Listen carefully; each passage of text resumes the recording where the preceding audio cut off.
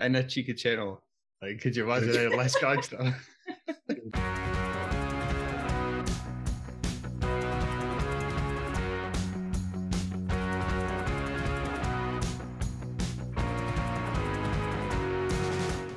Hello and welcome to episode 31 of Krusty's Third Nipple. The podcast is unnecessary Sue Gray's invitation to the next Tory piss-up. My name's Kieran and I'm joined as ever by Darren. Hello. And Tarek. Party time in the office. Let's go for it. As we review my favourite movie by my favourite actor, The Grand Budapest Hotel by Wes Anderson. Before that, there will be the usual recommendation, and Tarek did promise a quiz, but then he said he's got something slightly different up his sleeve, so we'll wait to see that. The reason we're doing my favourite movie by my favourite director, and the reason we're back on the old Zoom call, is we are joined by my favourite mucker, Amy Sherton. Welcome to the podcast. Hello.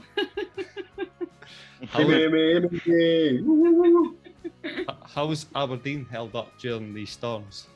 Do well, because I had to go to work today apparently, so yeah. No. Any flying, like trampolines or sheep? Trampoline. Sheep. No, nothing exciting like that, to be honest with you. I wish there was, because I was hoping to be off work, but and I was hoping living up in Aberdeen that you get off if there's a wee snowflake, but not this time. Guess the sheep are pretty tied down up there, are they? Yeah, by the farmers there behind them. I'm going to have to move after this podcast. How did we done? Oh, that's it. Right, so what have you got in store for Tarek, or is that going to be kept for part 2? Oh, well, wait. We'll definitely not a wee quiz. Yeah. Right, we've got a wee quiz. No new worry about that. A wee quiz. You get your scratch in your head. I did share with the group chat, the mates group chat, that Brandon had his first driving lesson yesterday. And so he's just turned 17 in August last year, but it took ages to get his his provisional through. There was like a 3-month backlog because of COVID and everything, and then finally got it through. Then it was into Christmas, and then just trying to get an instructor. It was just a nightmare. So he finally got his lesson. So his instructor changed the time 3 times, and before he went, I was like, Brandon, see if this boy keeps messing about. Well, I've had it with him. He's done. We'll just call it quits, and we'll just find somebody else. So he went away. Hour lesson, came back 45 minutes. I said, what's going on? How are you back so quick? I said, kind of messed up a wee bit. I said, what do you mean? I said, burst his tyre. I was like, how do you know if the burst his tyre? He was like, well, I've never drove in the dark. He took us out onto the main roads, never been on the main roads. And it was dark, and I tried to change gear, or I was trying to do something, and it just went right into the curb, and then boof, it went. I was like, sake. He was kind of on his way to coming home. So the guy got out, tried to fix it, because he had one of the foam things that he just put on the tyre to blow it up. And he just said to Brian, it's happened a million times, don't worry about it, I'll take you home. So he brought him back home, and then Brandon came in and told me the story. I was just like, fine, just go upstairs and we'll just we'll get another lesson booked later. And then about half an hour later, all I hear is this big racket outside. I was like, what the fuck's going on? And there's a tow truck coming because the guy couldn't fix his tyre. I didn't know that he was outside the house. I would have went outside and offered him a cup of tea. The guy was just sitting outside in his car waiting for the tow truck to come, pick him up and take him away. And Brandon's just left the scene of the crime, just walked away. Yeah. Lost the tyre, fucked off. See you next week. He was like, yeah. I don't think I'd go back to that boy. I don't think I could go back. Shame for life. What's a cribby? Right, Daz, what have you got for us? What have you been recommending this time? Well, I think it was a couple of weeks ago, me and yourself were kind of debating which film to watch, and we ended up sitting on Captain Phillips. Mm-hmm. And so the other film we were debating was watching LA Confidential. Right. with who is it? I think it was Kevin Spacey, and this guy Pierce, and some other forgot his name. But basically, there are three different policemen Russell from kind Crowe. of different walks in life. Russell Crowe, that all kind of work around the same police department in LA, and Kevin Spacey's kind of like more of a socialite than a policeman. He's more into like kind of the fame side of it and like the press, and then you got this guy Pierce who's the more straight and narrow guy, but he kind of rubs people the wrong way, and Russell Crowe's more like just a brute. But all three of them get tangled in this like conspiracy, and they all have to try to figure it out and work together or work against each other. And it's quite a good movie in the way that's kind of like free flowing and things change, and you're not really sure how one relationship's going to change from one scene to the next. And there's corruptions, there's cover-ups, and there's killings, and it's pretty good because it just kind of keeps you on the edge of your seat for the whole film. It was done back in the 90s, was it? I believe so, yeah. 98. This is the benefits of being on Zoom. We've just got everything at my fingertips here. Yeah. Won 2 Oscars as well. Kim Basinger Yeah. won Best Actress in a Supporting Role and won Best Writing. I heard a lot about this movie, but I've just never got around to watching it. I don't know what just kept stopping. Well, it feels like a breeze, honestly. It's brilliant. I think it like stands the test of time as a film, like because it has everything you need by like that kind of film. You would say, Darren, like it's got suspense, it's got the good characters, and even though like the fashion's a wee bit outdated, it's bloody brilliant. Guy Pearce is just a fantastic actor. Yeah, and it's just stylish enough to keep it from being too dated as well. Cheesy, yeah. Yeah. Tarek, you can come on to mine and watch it as well. Dan DeVito's in it, but Tarek, you come on mine and watch it because I've got it on my list to watch. I thought me and Darren were going to save it. He's shot ahead without me. So. You've been. Well, I've been busy this past 2 weeks, so I'm like, I'll need something for the podcast. I had to dig up a bag of tricks. Yeah, no, I'm struggling as well. Sorry, Amy? Have you not seen it? No. Oh, good grief. Do you even call yourselves kids that lived through the 90s? Oh, here's Darren. What do we call ourselves? Oh, yes, like amateur hour. What was I doing in the 90s that I couldn't find a couple of hours to watch an LA comedy show? That's good then, right? So you'd watch it again though, would you, Daz? Yeah, definitely. Brilliant film. Right, I'm going to go for Ozark. That's what I've been watching. Very late to this, but the reason it's been on my list for a while, but the reason I went for it is there's a new season out. So I thought, good time to start it since it's going to be kind of like out there in the zeitgeist. So I've not finished season 1 yet, so there's not going to be major spoilers for me. What about you guys? I've heard about it, but never felt the need to watch it. Right. Yeah, Tarek? I'm right up to speed with it. And mid-season. No, you've talked to me a bit about it, but I haven't seen it. Yeah, right. So it's a crime drama, kind of thriller thing. Basically, it's two guys are like partners in financial advisors. And it turns out that they're laundering money for a drug kingpin.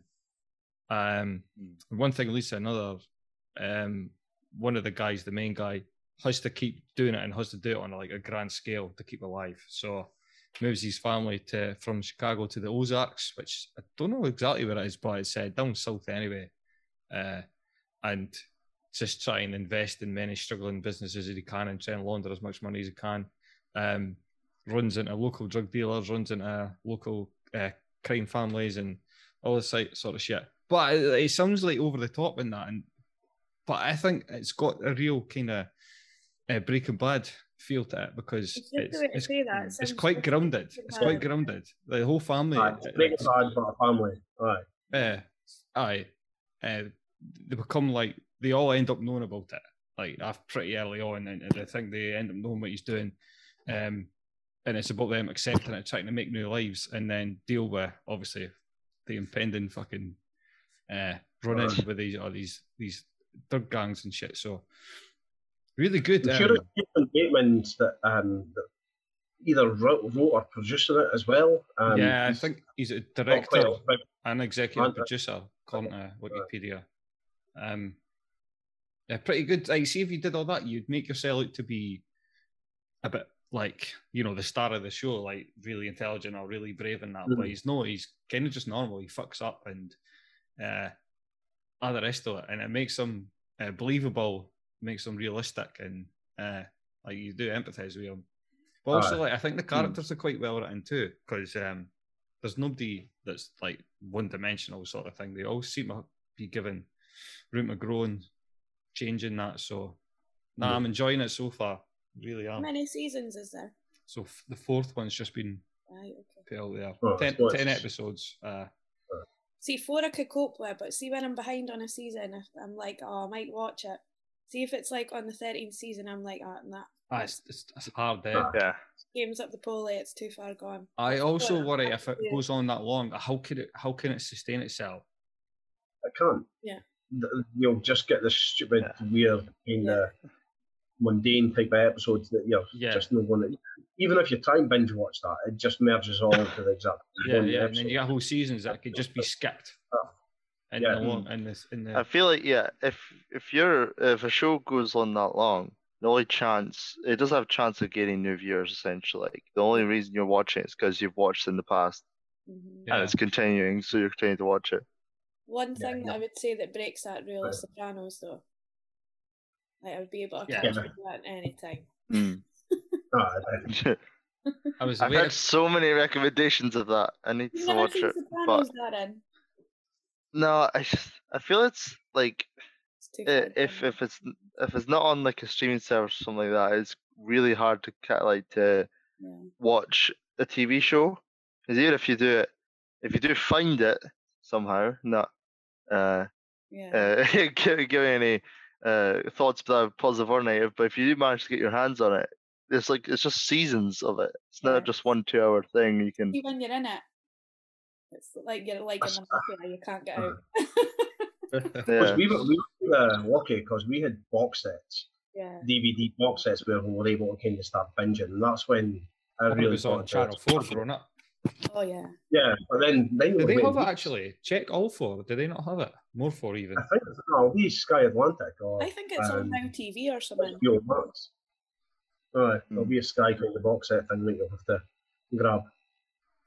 Oh yeah, so it's an definitely HBO series, but you might have to pay for it. But damn, The Wire first. I was what I said. The Wire should be the benchmark. Right? If you're going to be more than 5 seasons, it better be up there. Sopranos was 6.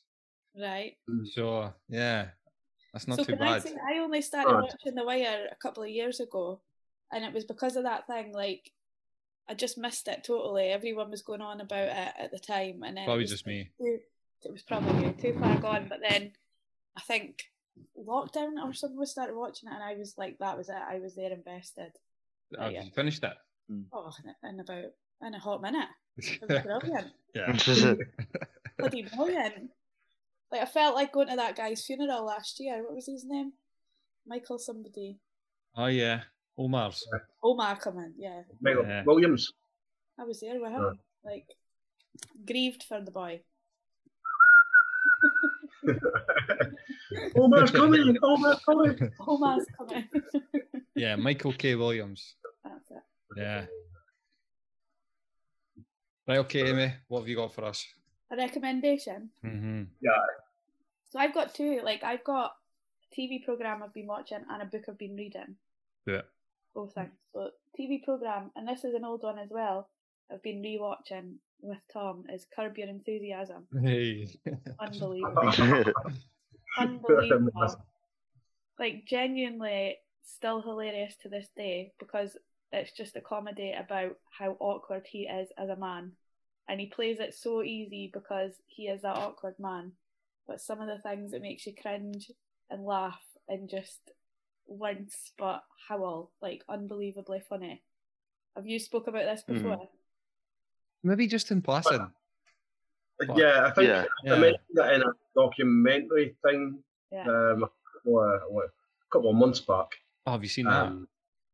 That's good because that kind of brings into the Curb Your Enthusiasm. Have you seen that, Amy? Murder. On you go, Tara, again.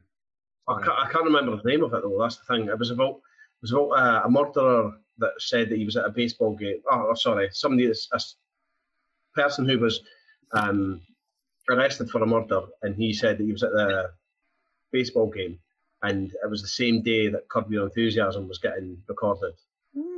So it kind of, they had to go back through all this video evidence, and then they could see that he was actually there. But oh Christ, what was it called? Actually, just this week, it's so funny, like, because Cheryl, the woman that plays his wife and then ex-wife, so she must be married to some sort of governor in America, but this husband of hers has come out saying this ridiculous thing about the Holocaust, like really anti-Semitic. He's had to come out and say, like, my husband's views do not reflect my own and stuff like that. I was like, it's just dead weird because you never see her. Like, she was in Curb Your Enthusiasm years ago, but then you never see her, and now all of a sudden, like, really, it's called Long Shot. Long Shot. It's only on for about 40 minutes. It's a great 40 minutes. Yeah. It's just tense, it's just tremendous. It looks like it could be on Netflix. Yeah, I'm sure I watched it on Netflix. Do you know the episode where he's at the baseball? Have you seen that one? It's about when he wants to use the carpool lane, so he picks up a hooker, right, just so he can drive in the fast lane, so he can get to the baseball game on time. And he ends up taking her to the baseball game, and she wants popcorn, so he has to go and buy her popcorn. But yeah, no, I've not seen that one again. The one that I watched recently was like at a baseball game, and he stretched out his legs and tripped over the star player, so everyone was hating him. But it's just wild, like just wild comedy. But how can you get into these things? He would like get away. Only he would get away with it. But some of them, it's like, because there's one he goes to a pool party, and it's a guy that he's working with to like start this restaurant up, and they're at the pool party, and he sees this guy's son getting changed out of the pool, and he's like, they're all looking like this. Yeah. This wee guy's got a huge penis, and he's just like amazed by it. And so he, like, next time he sees this guy, he's like, your son, he's got a wonderful penis, and it's like the guy's dead offended. But it's like, you could see how you yourself would get into these scrapes, but he just has no cut off. But it's absolutely hilarious. I'm actually amazed, like, nowadays it's not been like hauled up as being racist, or he said something that was bad, you know, like, because maybe the comedies have been I know, especially, well, I don't know if there's going to be any racist ones. Well, I suppose like there's loads that are, Yeah. But the whole season with the blacks is just hilarious as well. So that's probably where it peaked for me. Yeah. It's so funny. And he's got his black housemate who's just the stereotypical black guy with a big willy and just hilarious. Like, so funny. And then my other recommendation is a book. So I've been reading Shuggie Bain. Kieran, you'd said you'd heard of it. Yeah. Douglas Stewart. So this was this guy's first novel, wasn't it?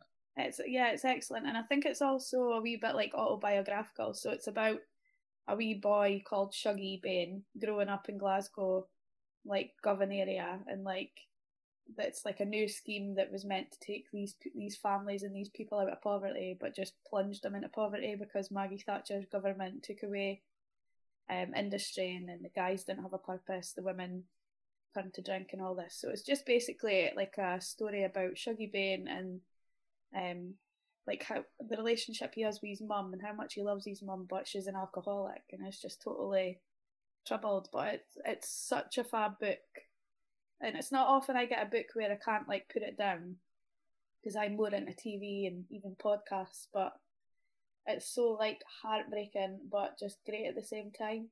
And it's really like you could tell the person that wrote it is like born and bred Scottish, because like all these similes and everything, it's like all dead Scottish things, and you're like, oh, I totally understand that.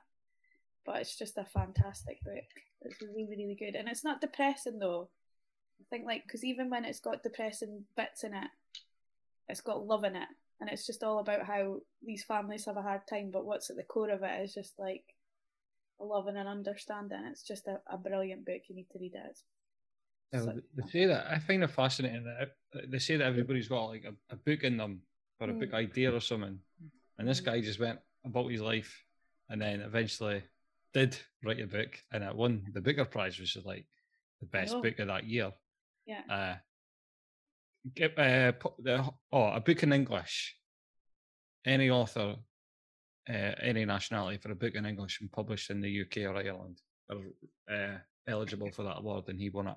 Yeah. His first one. So he dedicated it to his mum, and I think it's almost like, because I listened to a podcast where he was talking about this, and his mum was an alcoholic, but it was just about how she had this disease, but she always loved him, was a good mum in the only way she could be, but she was just like ravaged by a city and a political structure and a disease kind of thing. So at the start of the book, he dedicates it to her, and I think it's like the initials he gives is the same initials as the mum in the book. But no, I also like it because as a feminist, all the women are just hard workers and whatever, and the men seem to be arseholes. I don't know. Start fueling the fire then. But I think he's a gay man as well. I'm getting vibes that he might be a gay man, and as like there was so Shuggy, the wee boy, I think would be a gay person and is growing up in Glasgow where that's not okay, kind of thing. Mm-hmm. So I think it's biographical.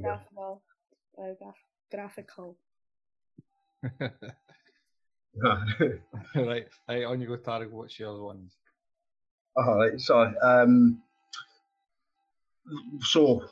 when we're talking about long takes, a few episodes back with Hacksaw Ridge and a few other Children of the Men. Children of the Men, that was it.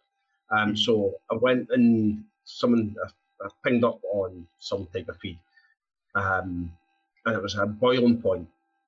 Have you heard of this? It's just came out last year, tail end of last year. The chef. Yeah, Stephen Graham. Up for watching this. Oh, this is I've watched it a couple of days ago, and it's amazing. It's really, really good. So it's one long take movie. So it's an hour and a half long take. Yes, Stephen Graham, hour and a half long take. I mean, that was me. I was committed. Yeah, I know. Yeah. So, gimme. So he's a struggling chef. It's all kind of features around one night at Christmas time, around the Christmas time in a restaurant.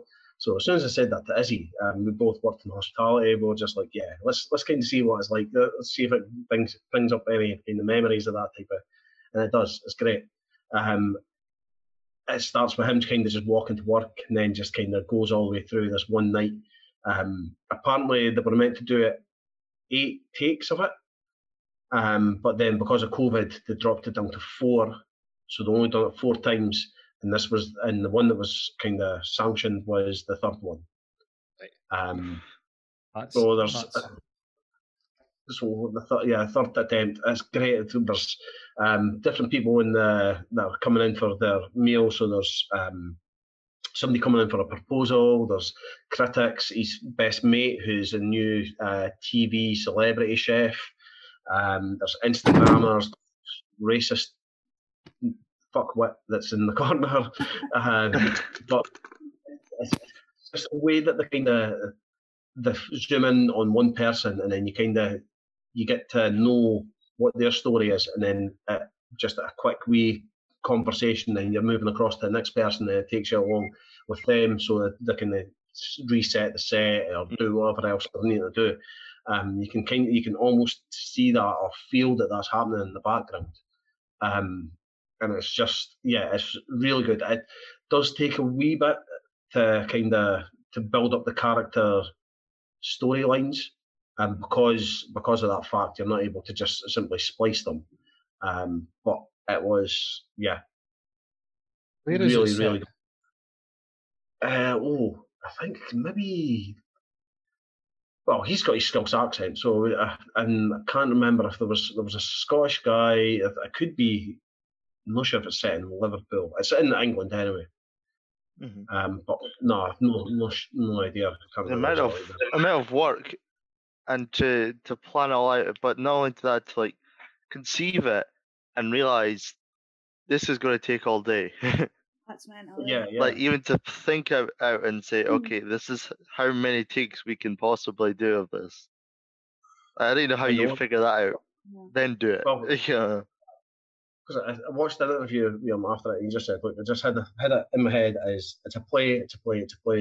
We'll just set it as a play, and then we'll just go for it." And then they just kind of worked through it that way. He's brilliant. But yeah, he's brilliant in this because he's Stephen Graham. No, is there anything he's done that he wasn't brilliant? I was supposed to say, good. I think all of his things have been recommended. Here at one point, yeah. This is England. What was the Time? Time, and then there was one with Cromer as well. Save Me. Save Me. That was also one that we were talking about. But yeah, the boy can do no wrong. Being spoken about on the radio. This was like one morning going to work, and it was a owner of a restaurant, one of these Michelin-starred restaurants, or a head chef or something. And the interviewer was asking, "Is it realistic? Is that actual life like?" And she was saying, "Absolutely, it is. It really captures how intense and stressful that job is." And I totally see it. Like when I was a HE teacher, the hospitality industry was totally pushing to get young people into careers in that industry. But genuinely, because it's so high pressure and so stressful like that, like it's not for the faint-hearted, and it's got to be something that you love. That's how they're struggling to get chefs, because it is a brutal job. Oh yeah, definitely. And I mean, vast majority of the chefs I know are all borderline alcoholics. I mean, they need to drink through their shift, and then as soon as their shift finishes, they just hit it straight away. They all eat shite when they get home. Chef is a pot noodles and beans on toast when they get home. It's really not a classy life. Oh, exactly, because they can't be bothered cooking, or because they've just been stuck in the kitchen all day. But no, it does give a really good depiction of that. Must added to the fuck up possibilities when you're like an hour into it. You know, if everything's food's on the go and everything's getting hot and fucking cookers and stoves and all this sort of shit. Because you can see that they're definitely cooking away in there as well. There's a point with the lambs and stuff like that, and you can see that the lamb they've cooked is pink in the middle, and it's just kind of cooked on the outside, and it's just like it's very, very well done. Tarek, one question: how starving were you after you watched it, though? No, I had a big bag of. I can't watch honestly, cannot watch any programme about food being made without being starving. That's why I had to stop watching Master. Like, it's unfair, it's torture. It's actual torture.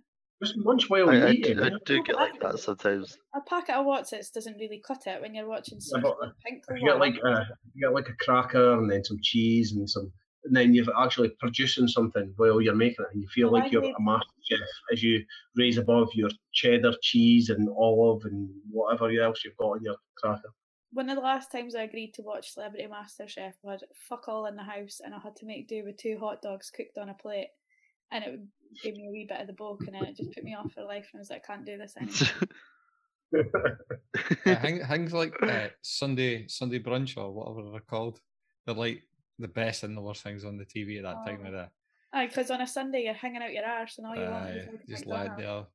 Like you're eating your cold pizza for last night, and you're watching this beautiful food getting made. Just the advert on the TV for it, and you really started to question Snoop Dogg one your priorities. Oh yeah, like choking on dry cereal while you're drying out. It's just not where you want to be on a Sunday.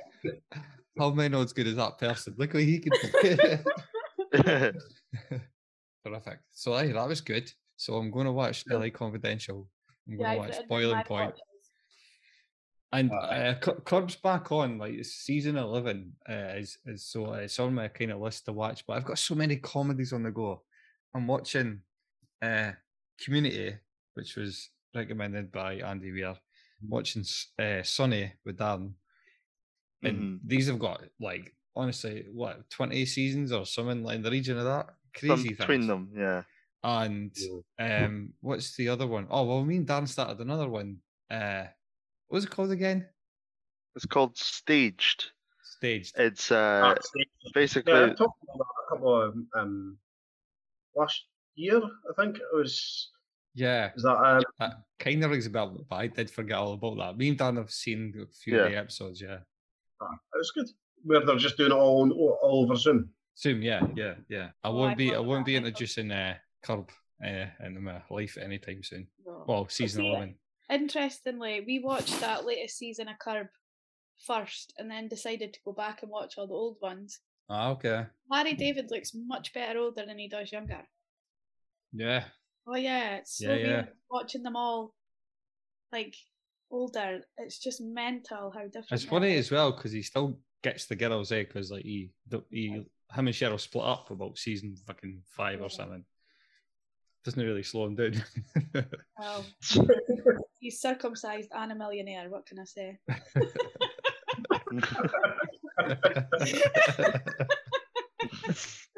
And on that bombshell, Tarek, are we going to stop for this quiz? Well, let's stop for the quiz then, mate. Right. On that bombshell. On that bombshell.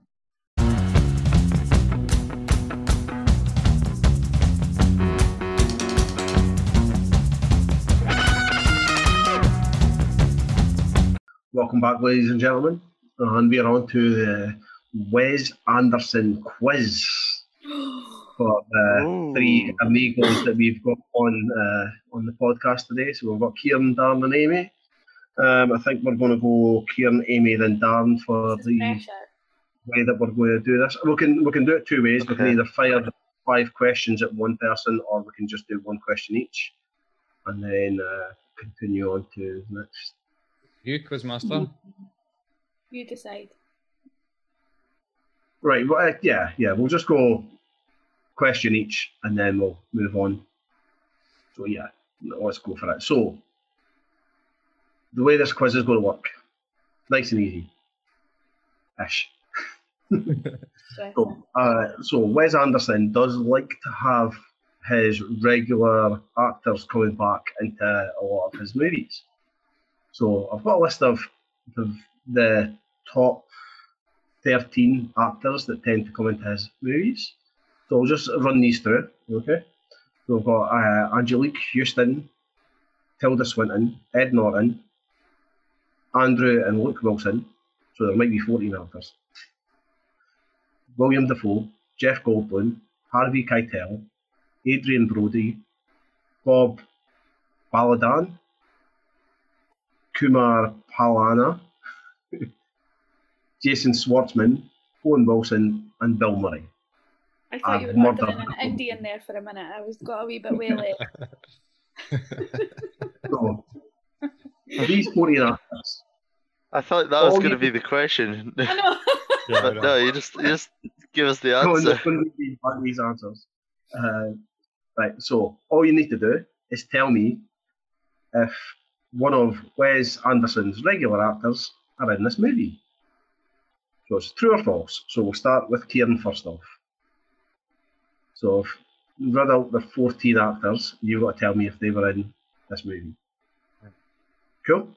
Yeah, like if any of them were in the movie you're going to mention, I'll say true. Right? Yes. Okay, go. Right, true or false? You're just going to say true all the time? No.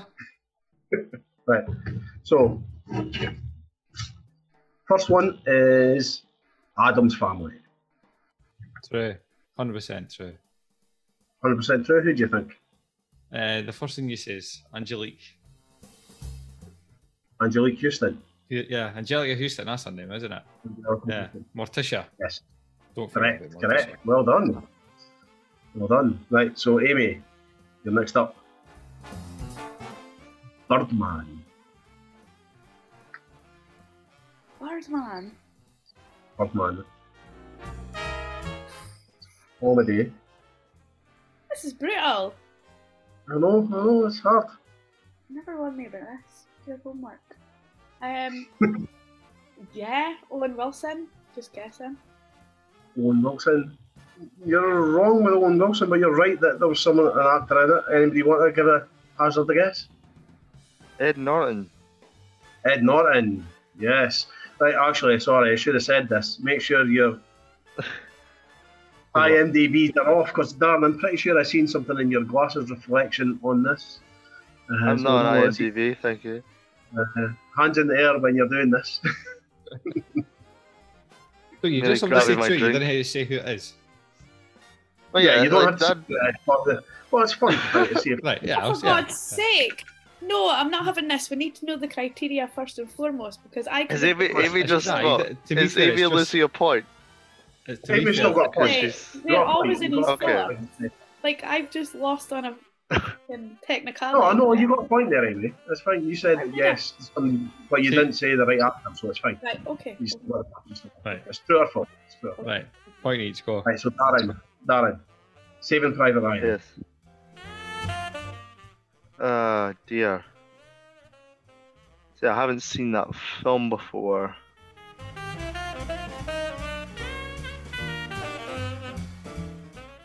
I'm going to say no. No.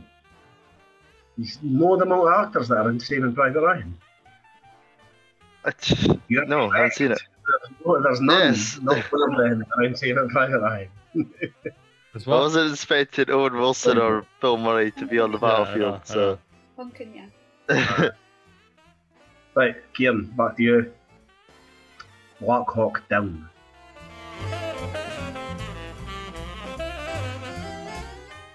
Probably, but all I can see is Willem Dafoe, but that's Platoon, is it? So I hope I've not spoiled one of your later answers. No, I'm gonna say false. False. Black Hawk Down. Mm-hmm. You're correct. Get it there. Right. Very fun. Right. Amy, back to you. Mhm. Independence Day. Jeff Goldblum. True. 100,000,000%. As the Irishman. True. Okay, so the Irish. Oh no, Dad's the Irishman. Yeah. That's it, Robert De Niro, Pesci.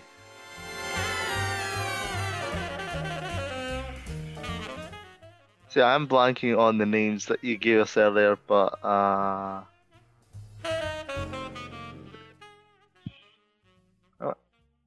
no, I don't think so.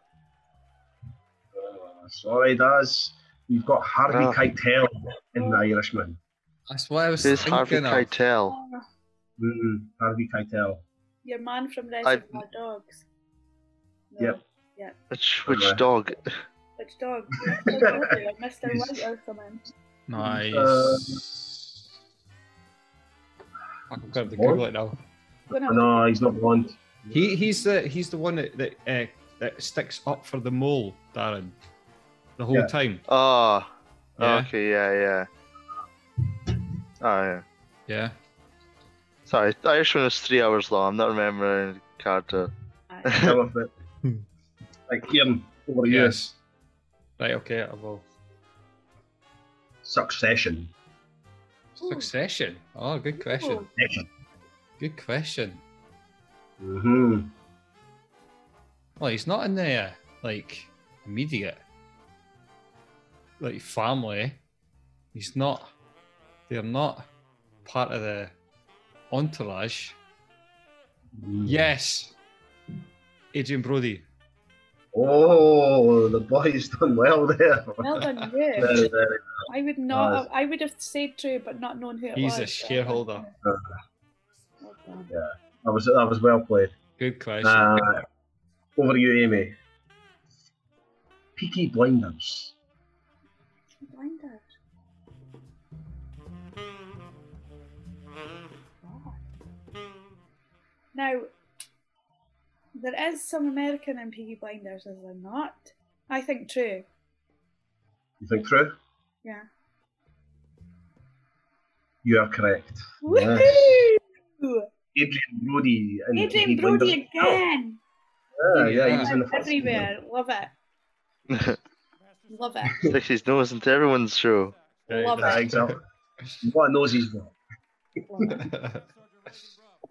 Right, that's Lord of War. I don't know that film. Oh, Or show.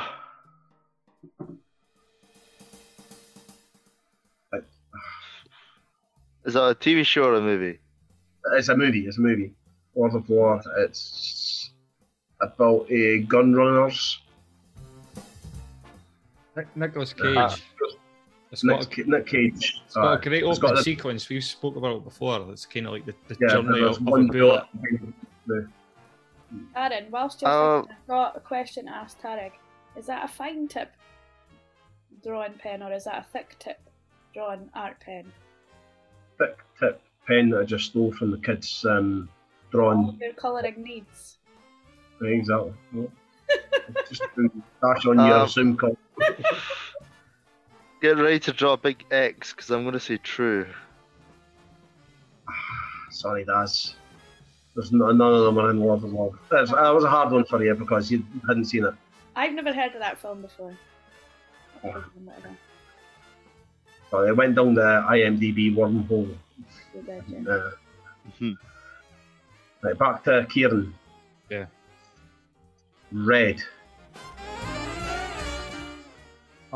Is this the kind of retired? The whole Yeah, right. extremely dangerous. I've not seen it, but okay. Well, let's think who could be one of the old guys. Harvey Keitel could be. Bill Murray could be. But it strikes me as like an action thing. Still, you need a bit of comic relief. I'm going to say yes. No. Ah, Then you fucked it. No, than fucked it. Enzo. Okay. Right. Over Zombieland for you. Bill Murray. Oh, Legend that is. the legend that is Bill Murray. Yes, you're correct. Daz Expendables. Expendables. It's a Mhm. big cast.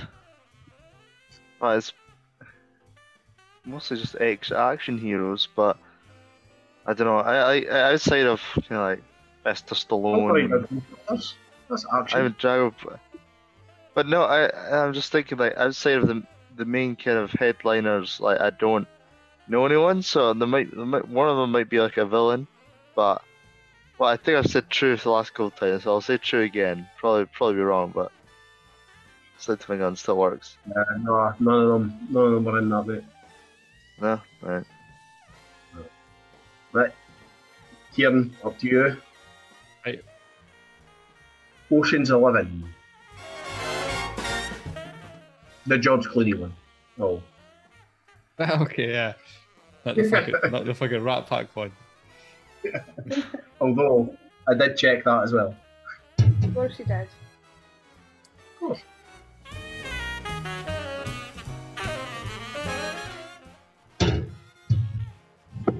This should be an obvious one.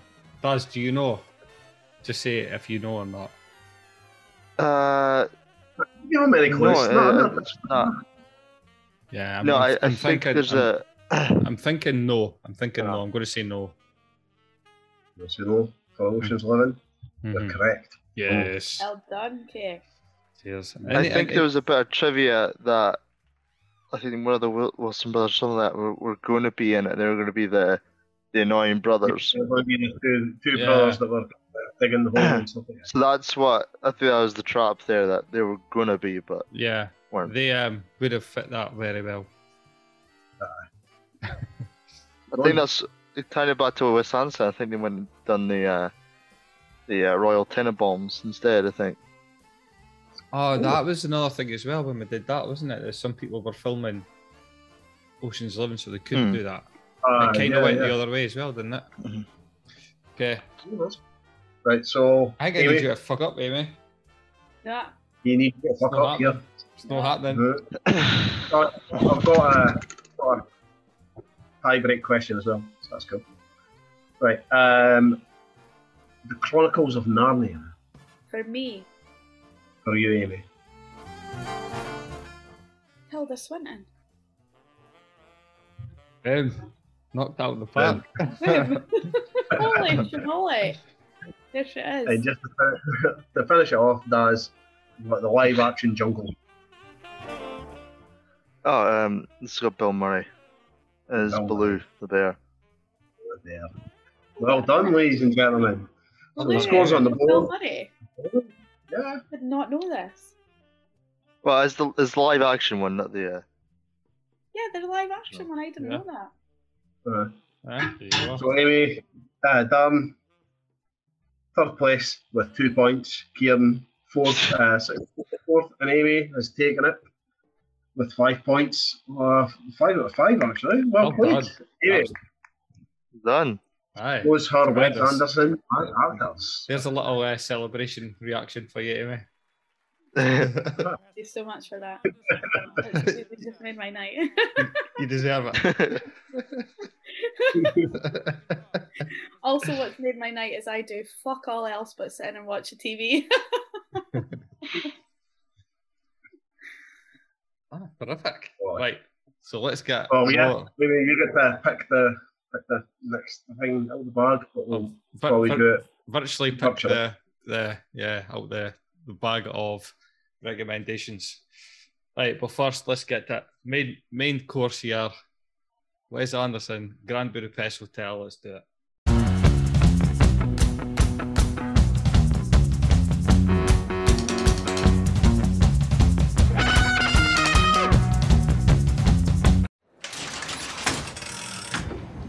Why do you want to be a lobby boy? Who wouldn't? At the Grand Budapest, sir. And so my life began. Junior lobby boy in training under the strict command of Monsieur Gustave H. Many of the hotel's most valued and distinguished guests came for him. I love you. I love you. She was dynamite in the sack, by the way. She was 84. I've had older. This was also when I met Agatha. She's charming. She's so charming. Is he flirting with you? Yes. I approve of this union. I became his pupil, and he was to be my counselor and guardian. The police are here. You can't arrest him simply because he's a bloody immigrant. Take your hands off my lobby boy!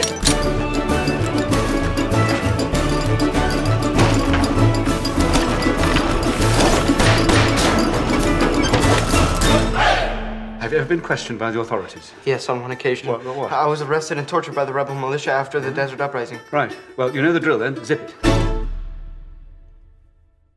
If you're not merely being polite, but if genuinely does interest you, may I invite you to dine with me tonight? And will be my pleasure, indeed my privilege, to tell you my story. Ladies and gentlemen, we are going to be reviewing the Grand Budapest Hotel.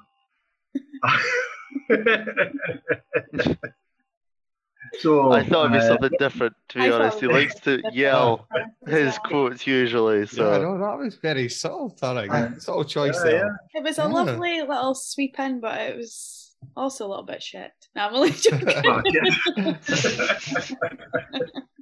I was Josh is trying up not for a to drink now. smooth into it. Yeah. You slid Yeah. right in there, just so you did. So let's tell this story then.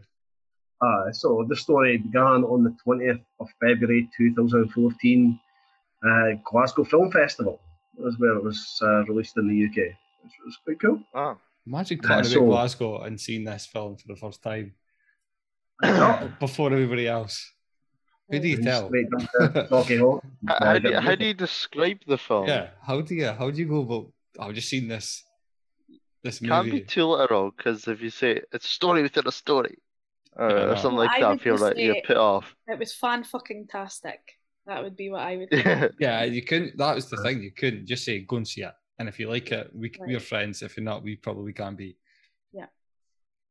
You would basically definitely. end up saying all the quotes and saying you just had to see it because the comedy timing is unreal. That's right. 100%. So, back in 2014, And the UK's #1 film. Any guesses? If you want to chuck anything out there. February the 20th, 2014. Somebody's phoning you. Their guess. Sorry. Who's phoning you, Tyler? Name and Who's shame. phoning you? I guess it's me. That sounds like a Sky Sports notification, not gonna lie. That was a Sky Sports notification. Have Arsenal just signed somebody? Aaron Ramsey has just joined Rangers. No. Historic moment. So do you just follow like transfers of any ex-Arsenal player? No, Is that what's it's going on just there? automatic notification. Yeah, Is that a tier, Tarek? Is that a tier? Ramsey, who is this man? What's going on? Right, so no guessing then. Well, 2014 was a great year for movies. We talked said about that before, so yeah, all the kind of I can't remember any like. I'll give you the song. Theory of anything. Oh, everything is awesome. Oh, Lego Everything films. is Oh, cool yeah. when you're part of a team. Really? Maybe Other Good Things came out later on then. Sadly, everything was awesome. I can't mug off like that. It's a good film. What, the Lego? I do Is actually it? like the Lego. Lego, yeah. Okay. It's quite funny. It's got I've not seen it. It's got Chris Pratt. It's got Charlie Day in it. You know, Will Arnett. None of them are really getting home with me. Ferrell. Like, Will Ferrell. Charlie Day's in It's Always Sunny. Yeah. Oh, is he? Oh, is that? Yeah. He's Charlie. Yeah. Fair enough. I'll watch it and then I'll come back and tell you. It's very good, Kieran. It's very. Yeah. Watch it with Rudy. He'll love it. I'm waiting for a fortnight where you just come back slitting it. That fucking Lego movie. Waste my time. Well, it was #1 in the UK and in the US, so it just dominated. Was it? Yeah. 4 or 5 weeks solid. Yeah. Is it? And because of the song, everybody was. Remember the song going there, mad all over the place. Yeah, on the radio and everything. On the radio and everything. Where else is everything, Darren? Well, it just mean like hear people MTV? singing it or see it online, on TV, stuff like that, or references being made in other shows. But Oh, he's gone. He's raging. You've upset him there, Tarek. Right, what was number? Was that song number one? Song. That wasn't the #1 song. Right. It was Rather Be, Clean Bandits, featuring Jess Glynn. It's an excellent song. I can't remember what that song sounds like. I would sing it, Be but fair. I wasn't going to make a twat of myself. But it's very, very good. No, I'm going to sing it. Yeah, go and sing. No, honestly, I'll make a twat of myself. Just give it a wee hum or a Couple of bars. beatbox of it. Just a Well, chorus. genuinely, now that you've put me on the spot, I've forgotten. It'll come to me and I'll sing it. Right, okay. When it does. When it says Rather Be, I was thinking, what the fuck? Yeah, no idea what the hell that There's was. no place I'd rather be. That was it. There's no place I'd rather. No, I can't do it now. I just can't do it. No, there's no place I'd rather be. No place I'd rather be. There you go. Oh, yeah. I've got that now. It's a good song. It's got a good violin in it. A good song. Yeah. Yes. Violin. Ah, yeah. I know the song now. That's it, cool. Tarek. That was it.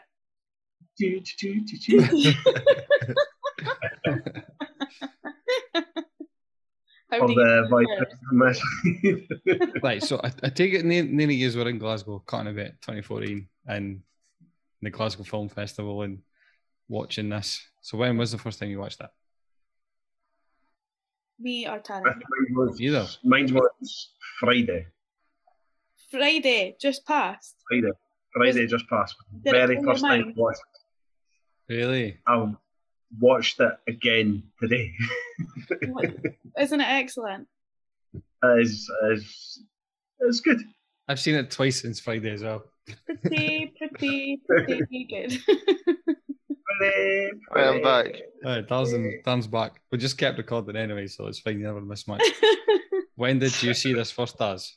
Is this the first time you've seen it? No, I've seen it once before with you.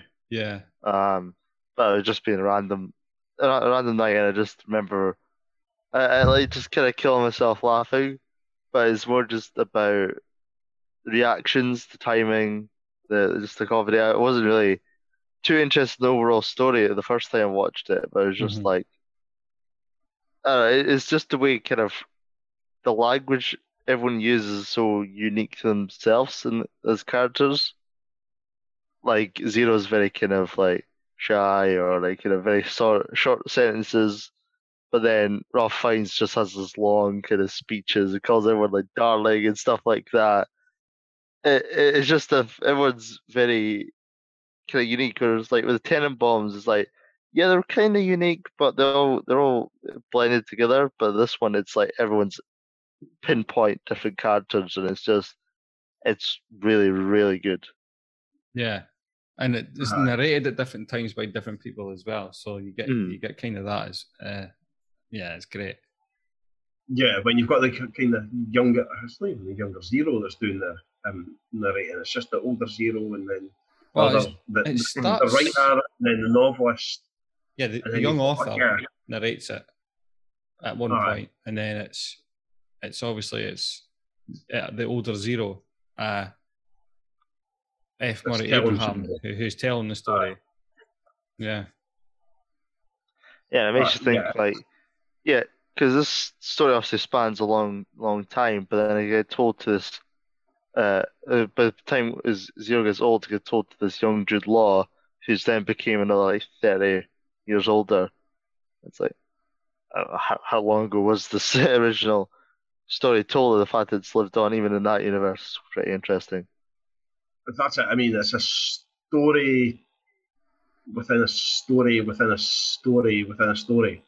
It's a bit of Russian doll. It's bookended. It's bookended by the little girl reading the book, and there's obviously the author who's died. So that's how many years after the event is that? You know, so you see that, then you see the old author, then you see the young author, and then he's telling you about young Zero. So it's generations. He's like putting flowers down at the end. She's doing that, and it is a Russian doll of stories. Actually, I didn't even think about that. And what's it that she puts on the statue? I forgot. It's like there's loads of things in the statue, and it's kind of there's kind of loads of objects. Is there keys? The keys, the ministry keys or something. Yeah. Society, Cross keys. Yeah, cross keys. The cross keys society. Yeah, I think there's stuff like that. Right, Daz, have you got a 7-word synopsis for this? I do. So check again. Okay, here's your 7-word synopsis. Just to make sure. Not a challenge for you at all, Darren, but okay. 7 words for this. Darren. The single quirkiest heist movie ever made. I like it. Yeah. I like it. Yeah. And that was the 7-word synopsis by Darren. Darren.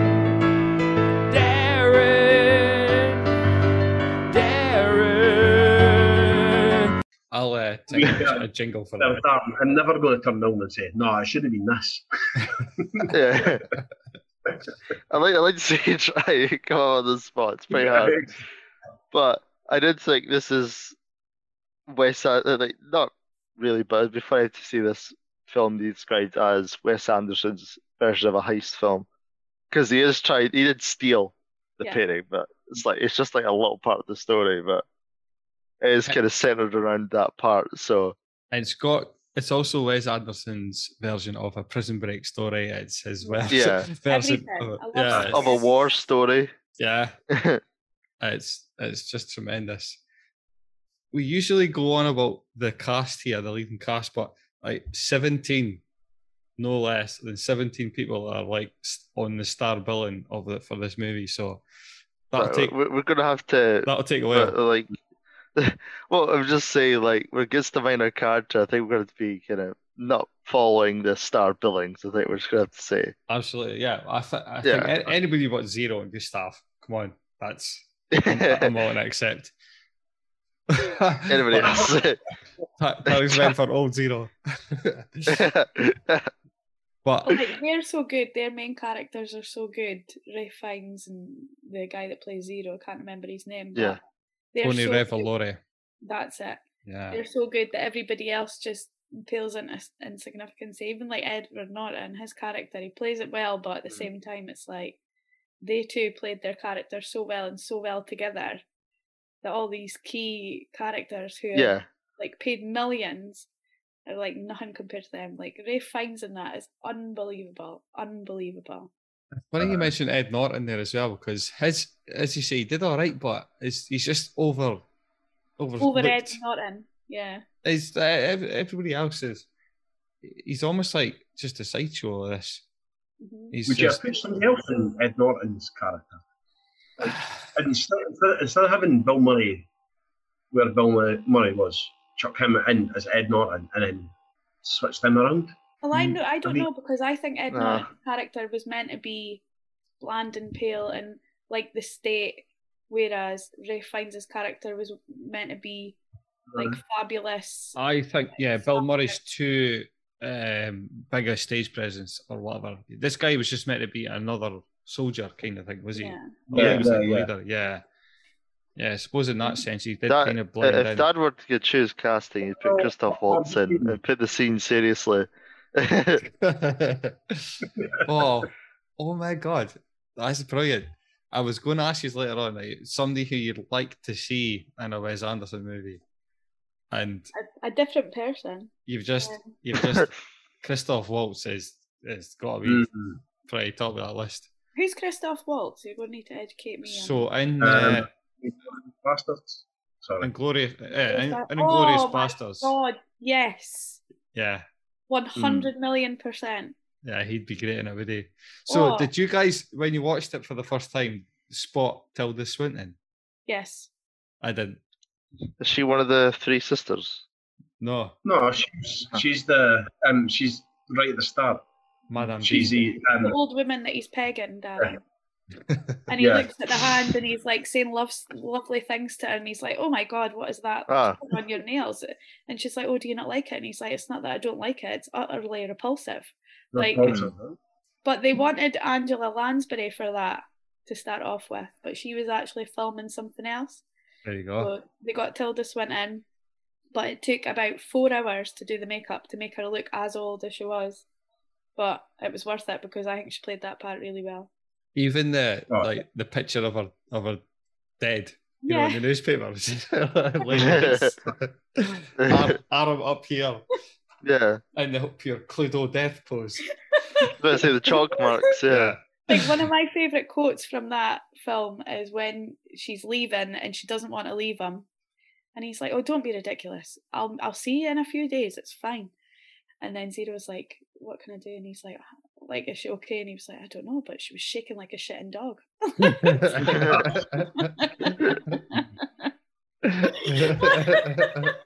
And then the next minute it was like that. So funny.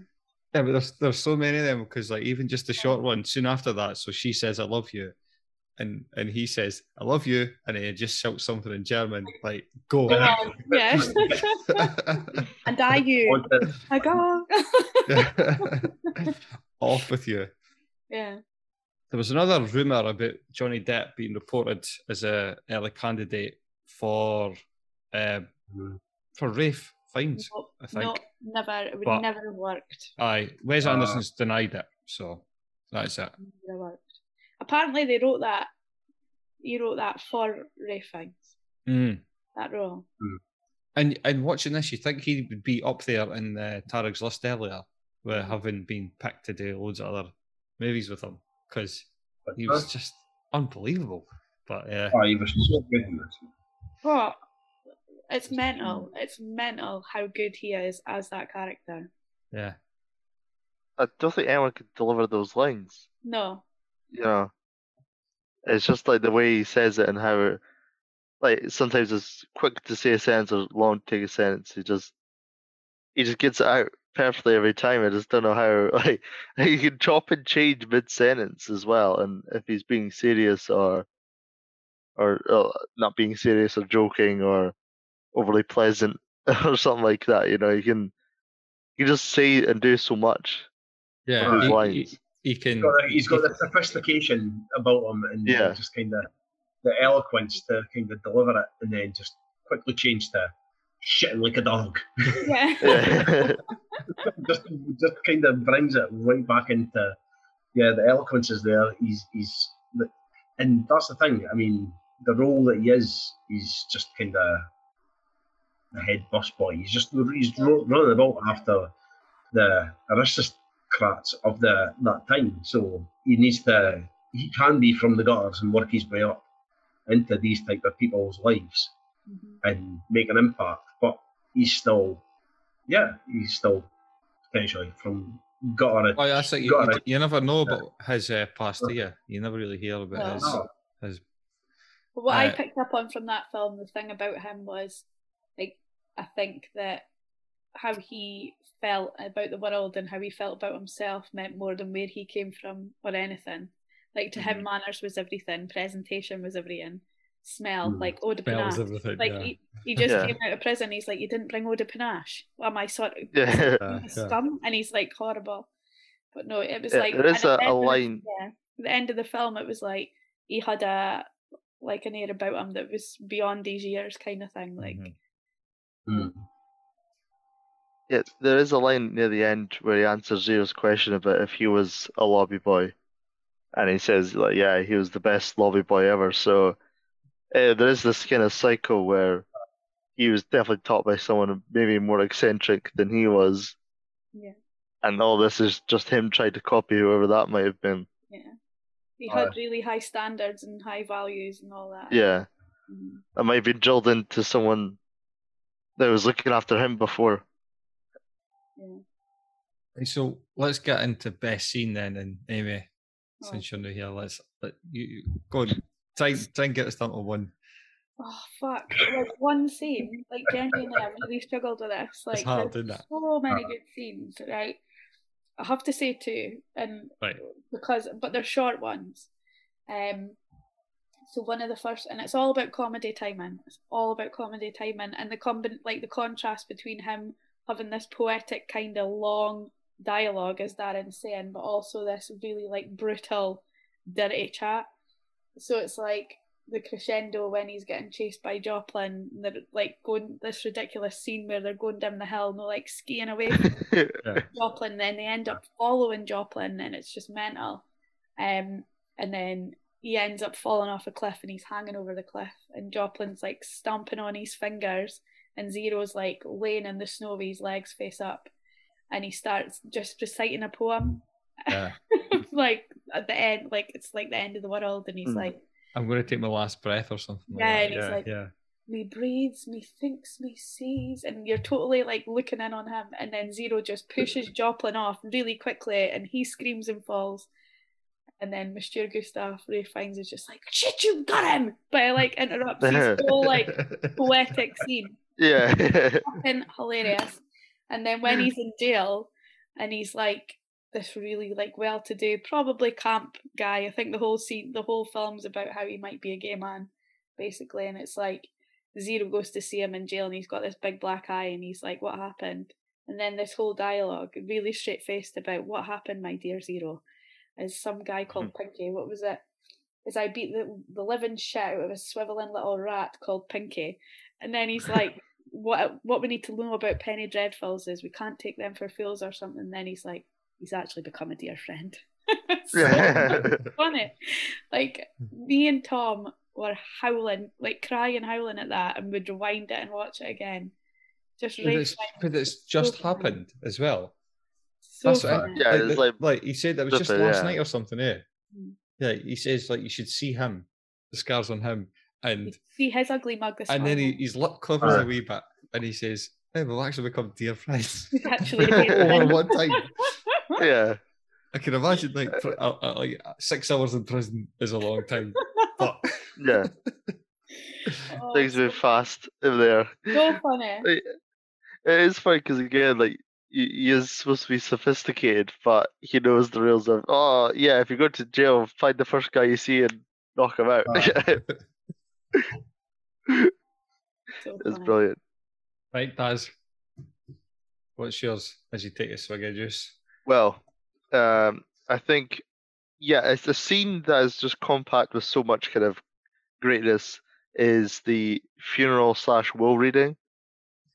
So Gustav and Zero turn up, Yeah. and they're to pay their respects, but they have no idea what's going on. That's when you first kind of see Adrian Brody and this rest of this family with Joplin sitting there, and they expect a lot of money, and then Goldblum just swans into the movie, makes it his, and just really reads this, but is trying to stay kind of unbiased, and and then you find out that there was a will has left this very special, priceless painting, which is apparently the only thing that actually means anything to the family. They're expecting it to him, and they all just turn around. Then Brody just like cusses him out, swears him, calls him everything under the sun, and and then he becomes public enemy under one like straight away, and they're like, "Oh, who's Gustav?" He's like, "That's me, darling." That would be me, darling.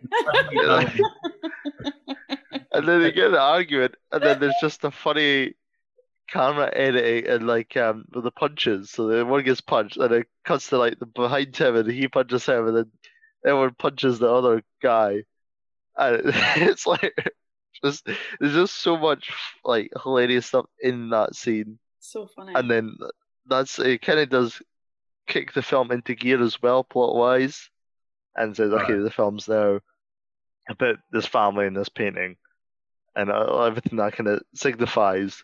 But yeah, it's just there's scenes that might be like just on its own funnier, but everything in that scene just serves so much purpose in the film as well.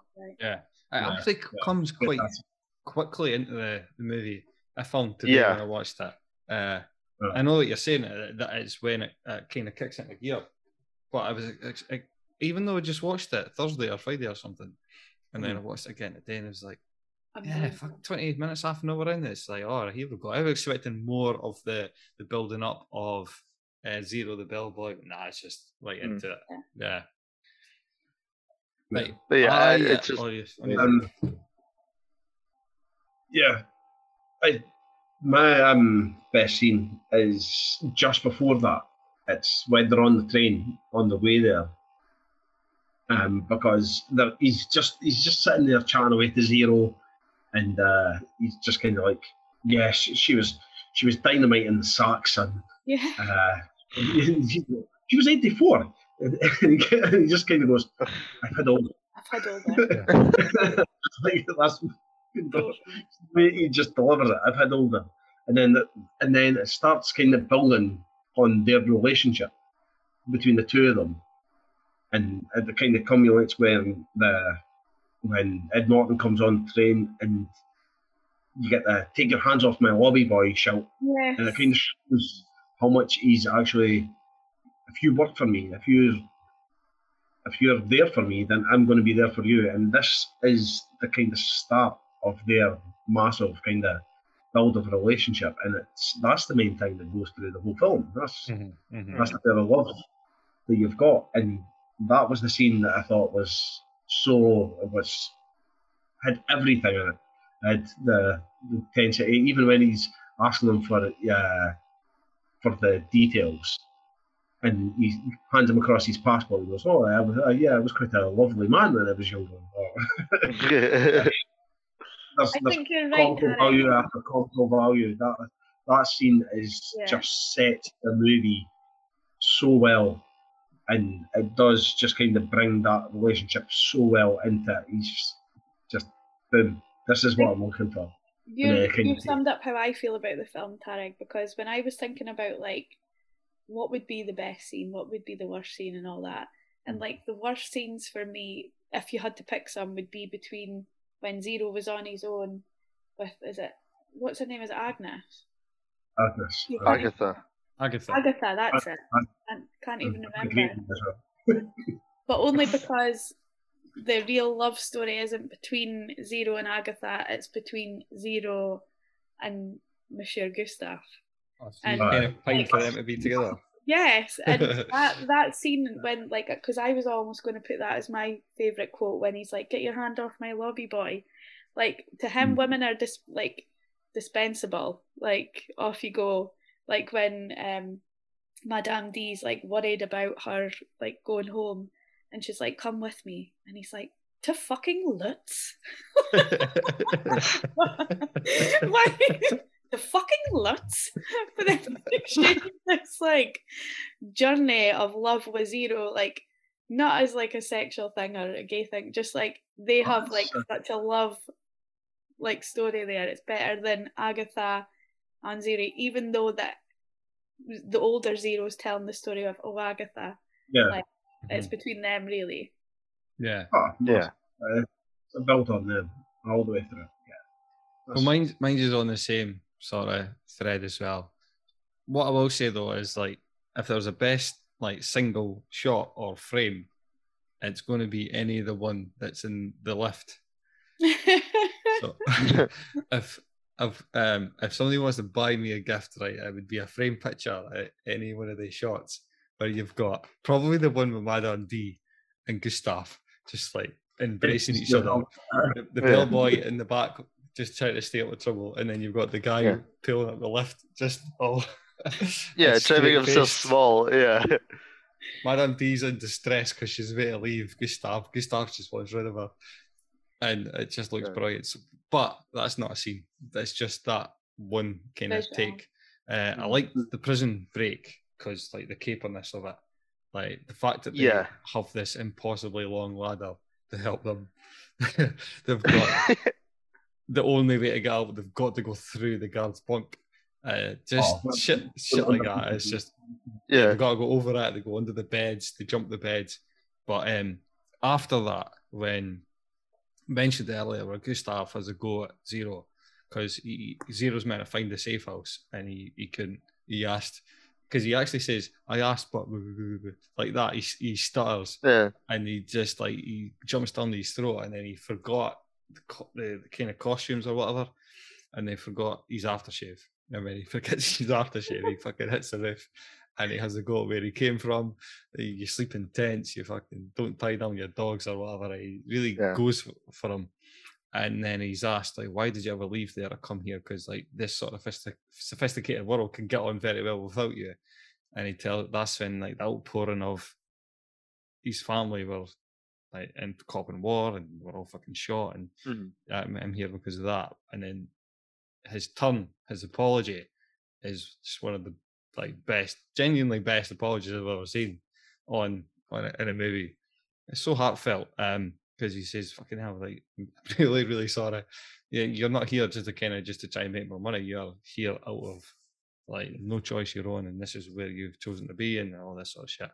A real touching moment because I thought like Royal Tenenbaums was more touching overall. It was more about family. And this wasn't really about family, at least no, their real family. It was about this kind of family they've generated. So I think it was more about your values and integrity. Yeah. How like with your family, sometimes you're there through rain or shine, but sometimes it could be shit. But this film was more about like how you could come in contact with people, and it doesn't matter if you both like have the same values and the same integrity, then you look after each other. That's what I saw. Yeah, and it's like he's obviously just been in prison. He's just broken out. It's like probably the most stressful point in his life, and he almost just caught himself. Like, no, this is not me. I'm better than this, and I'm sorry. Tara talked about that relationship being forced. I think that's when it was like sealed. Like they're now. He says, "Now we're brothers," and then as true Wes Anderson style, comes the whimsy to kind of take you out of that. And he starts asking about Agatha, and Zero starts reciting the poem. Yeah. And the alarms go off, and he's like, "Shit, man, sorry, I've got to stop you there, but remember where we are, because we won't be coming back to this." And it's like, it was then great. On a summer breeze. he's so like still like a very proud look on his face. So I read as well that they actually, Laird de Panache, Wes Anderson got a French perfumery or boutique or something to create like a fragrance called Laird de Panache. Okay, yeah, I bet he did. And I bet he had a lot of say in that as well. Yeah, and like he made like the actors and actresses wear this Laird de Panache. Like, so there you go. I'd like to get my hands on some of this. You know, people say like sometimes the smell takes you back. You need to listen to this Just- podcast, and then you've got a Christmas present for Amy, you've got a Christmas present for Kieran. Yeah, There you go. There you go. Like, if you could imagine what Laird de Panache would smell like, what do you think it would smell like? Because it's described. Pepe Le Pew. Pepe Le Pew. That's the smell. It's so funny. There is a scene where they're on the train, but then after they meet up with Bill Murray, and he gives them the like he said, oh, they got a quarter of an ounce or something like that. So they're going to train Ed Norton's wait for them, but they've already left. And Ed Norton goes in, takes one sniff. There's someone that was there like 20 minutes ago for a quarter of an ounce of it, and he still smells it. It's like, how pungent is this? How distinctive is this one smell? Like, you know, just like he's been there like ages ago, but you still know exactly. Well, what's the line in the film? It was one of the most perfumed man he's ever met, or something. Yeah. Good. Right, I'll say what my worst scene was, and this was quite hard as well, but probably just the gunfight. Yes. I think it maybe Yeah. just went on a bit too long. I get the joke. It's silly. It was silly, and like it was just the fact that it kind of took the piss out of the soldiers, and that they all had a gun and they all just came out. Somebody's shooting, I'm going to come out and shoot.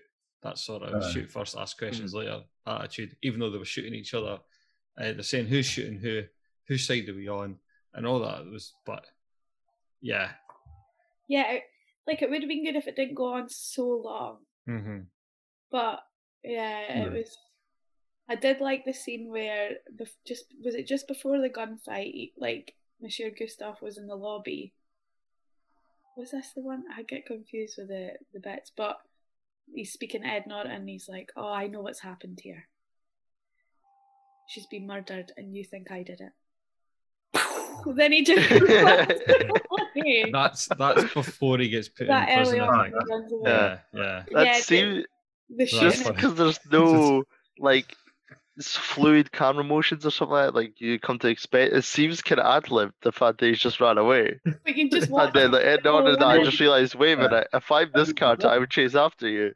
Yeah. Even the camera's just like, what's he done? Yeah. But no, I think like the shooting scene maybe took away from the comedy timing of it all, I would say. Yeah, it wasn't necessarily needed. I get why it was there, but yeah, if I had to pick one, I'd be that. Tarek, would you? Mine was your best scene.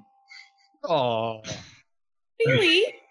Why? I don't like him showing a zero, man. I was just like, the relationship was getting built so well, and then he starts showing a zero, and he starts just totally demeaning them. But yeah, you're right. He brings it back by an apology. But I was just thinking, it's like, we'll start this by saying it's hard as fuck to pick a bad scene in this movie. It really is. It really is. And I did put some serious thought into it. And I was thinking, like, come on, what part did I really know like emotionally, and not just from kind of watching it. I was like, well, that was the one that I was like, you're a dick. And then he brings it back with his apology, but then Zero becomes kind of, he's just like a bigger person from it. Yeah, he comes in like just kind of saying, and it builds his character a lot more. But yeah, I was just like, I'm sure Zero, man. Zero's been there for you. I know. Like I didn't like some of my worst scenes, which were really hard to pick, would have just been Zero and Agatha on their own, just because it was like not about the main two characters. And yeah, that's my one where I think it's like so Gustav's in jail, and then Zero's over at Agatha's place, and he's telling her, oh, we could just like, you know, if anything bad happens, just sell the painting and just run away, blah blah blah. It's not as bad scene, and it does set up that she'll get the painting later, and that's when they'll discover the second copy of the second will. Yeah. But I don't know. It wasn't really that interesting. It Oh. wasn't as funny. It wasn't as creative as the other ones. It just, not. I felt out of place, but it was more of a connective scene then. Yeah.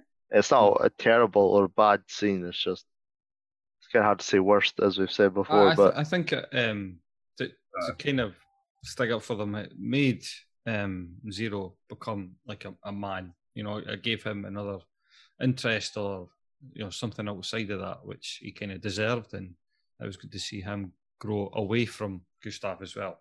But I totally get it. Because I've actually been wondering what the point of Saoirse Ronan was in that film, because she's a fabulous actress and she was fabulous in that as well. And actually, that was the first time she said that she was allowed to have her own accent in a film. Is that right? Yeah.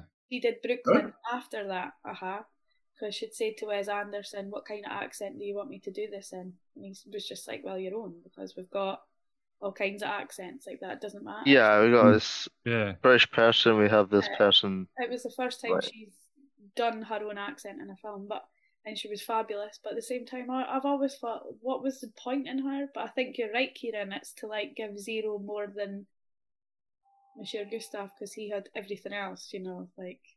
Yeah, but I liked how she was like immediately sort of in on it, in terms of like up for it. Like, okay, you need me to do this, I'll do it. It's maybe not what I wanted to do, but you need me to, put things in cakes and send you them. Yeah, I'm up for it. You need me to all this sort of thing. She's not got. We are both. We are both from nothing. Yeah. So it's like she didn't actually have any type of family that. Well, they were both kind of lost souls. Yeah, they're both lost souls in the exact same place. So she's Irish born, he's wherever he's from. Yeah, they come up with like fake places and names, and I find that actually very funny. But there's it Royumbaki or something like that. I can't remember. Yeah. But even the currency is quite fake as well, sounding. Yeah, it was hard to get a grip on the worth of the currency. Yeah. Do you know what I mean? Because at some points it was like, oh, it's 3 of them. Wow. And it's how many have you got? I've got 45. Right, give him 25. Yeah. And then when he opens the envelope, it was like 1,000. And he's like, and it was kind of different reactions for different amounts, and it didn't really almost seem to chime. He seemed impressed with whatever money was going on. I think that's kind of a joke as well. Yeah, that's it. Yeah. And like when they're talking about the painting that they've stolen, he said, she bestowed that upon me, and it's so precious, I'll never part with it. Come to think of it, it would actually be better if we parted with it. I think we should sell it right away. Yeah. They have all the money. My favourite bit from that scene is when they make the deal, the pact, and he says, "Right, I'll tell you this. Take a note." So I'm not going to do it. You're going to do it. Yeah. I'll just speak. Yeah. Right. Let's go on to favourite quotes then, because this has been the bit I've been looking forward to. Right. So as I said, like Tarek starts off with his favourite quote at the time when he said it, and I was absolutely sure you were going to say, "Take your hands off my lobby boy." Yeah. 1,000%. I was like, when I watched it today, and he's like, "You filthy goddamn pockmarked fascist arseholes, take your hands off my lobby boy." That's a shouty one that Tarek loves to open with. If that was, I would have put my fucking house on that. Yeah. Like it's probably got to be the most famous single line from the movie as well, I'd say. I think that's one I've kind of seen elsewhere, like "Take your hands off my lobby boy." Yeah. It's kind of moved past the film and then was transcended it. Yeah, transcended it. Yeah. I like the one near the start where he gets the coin from Madame D, and he sends, he goes to send Zero to go to the thing, buy half a candle, then buy him some chocolate, and then said whatever's left give to the cripple with the shoe scrub. Shoe scrub. I like that. But my favourite, and then that scene's great as well, because he goes to do it, and there's actually no come into the interview. Yeah. And then when he starts becoming too bothersome, he's like, "Go get up." Yeah. Well, my favourite line from it is at the end, and it's older Zero, and Jude Law has just asked him, right, so you've given it pretty much everything up just to keep the hotel, and why? Like, was it so you can a reminder of your time with him? He asked him something like, is this kind of to remind you of his world? And he says, to be frank, I think his world had vanished long before he had ever entered it. But I will say he certainly sustained the illusion with a marvellous grace. Yeah. That was a great ending. That's a lovely line. Yeah. And that's what made me think, like, when I'm saying Monsieur Gustave was, like, before his time, like, it was because of that line. Yeah. I think because you finish with that line, it stays with you. And it underpins the whole of the film and whatever you see, they finds as bit as. But that is a lovely line. And it kind of shows you that their relationship was maintained. Mm-hmm. You know, whatever happened, they're bros. And so, yeah, it's appreciate that one. Like, yeah, it's really that Gustave's been born in the wrong generation. Like, there's a line as well. It's like, oh, they're all old, rich, blonde, and stuff like that at the start, and then later on, when he gets to be rich, it's like now he gets to fit in. Now he's one of them. But they're all clinging on to their life because they're all 80 and 90 and stuff like that. And it's like, oh, this guy, he just doesn't fit in anywhere else apart from this little bubble in the Budapest hotel.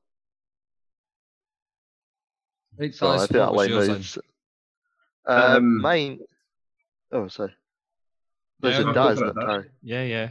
Right. I had a couple, but there's like during the screaming match between Adrian Brody and Gustav, first accused him of being gay, but in harsher words, and then he also said, "If you touch my mother, even if she was dead, you're gonna." It's like, I thought you just said I was gay. It's like, yes, you are, but you're bisexual. And it's like totally like showed Brody up, but he's still like kind of determined to go with that insult and stick to his guns. It's just hilarious. Like he says it with absolute seriousness in his face. It just makes me giggle thinking about it. Got me, but no, I'll stick with it. No, you're bisexual.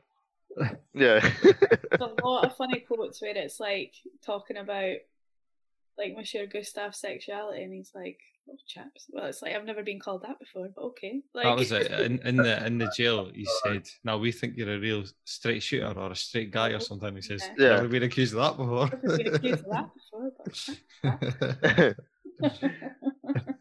And if I had to pick just one more, it's Riffian, after contacting the Society of the Cross Keys, kind of runs down everything. So this person murdered this person after us. Me, was it? Oh, what did he say about himself? Me on, at large. Yeah, and then it's like Zero says, Zero, confused. It just really just kind of like he's just able to tap into Gustav's weirdness more than anyone else. Yeah. And they really are together in this journey. I think mine's is it's got to be the prison scene where he goes through that whole dialogue and it's funny. And I think it's this scene where he's like speaking to Zero about like this is just ridiculous, and he's like, I mean, it's been a total fucking nightmare, and it's like a total understatement, but it's like one of the only times you see him lose the plot. It's the first time you see him lose the plot, and it's like it's been a complete fucking nightmare. Like, is that the one where he's given a confession? Like he meets the he meets Sergei X all the way through. And then, so he's in the and he's just about to hear what the thing is. Like, well, come along then. Yeah. Then he gets killed. And then this ludicrous ski scene begins. That's like. Yeah, no, I like that because he does just. He loses the plot. Finally got you here. Yeah. He does lose the plot there. That is funny. The plot. Like, it's been a complete fucking nightmare when the guy's dead. So funny. I think my favourite one is definitely did he just throw my car out the window? Yeah. But it's true, Jeff Goldblum. It's just like, did he just throw my car out the window? Like really slow. And all the sisters are like, no, I don't think so. No, I don't. Did you? See that?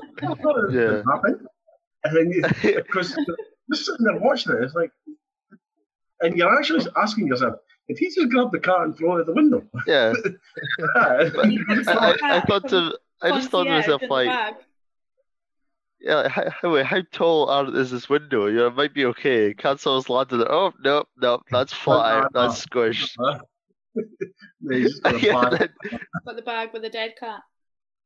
And then, like, the next scene, he's going for the coat that he also, like, dry cleans for his little cat to wear. He's one of those people, yeah. It's like Persian cat, deceased.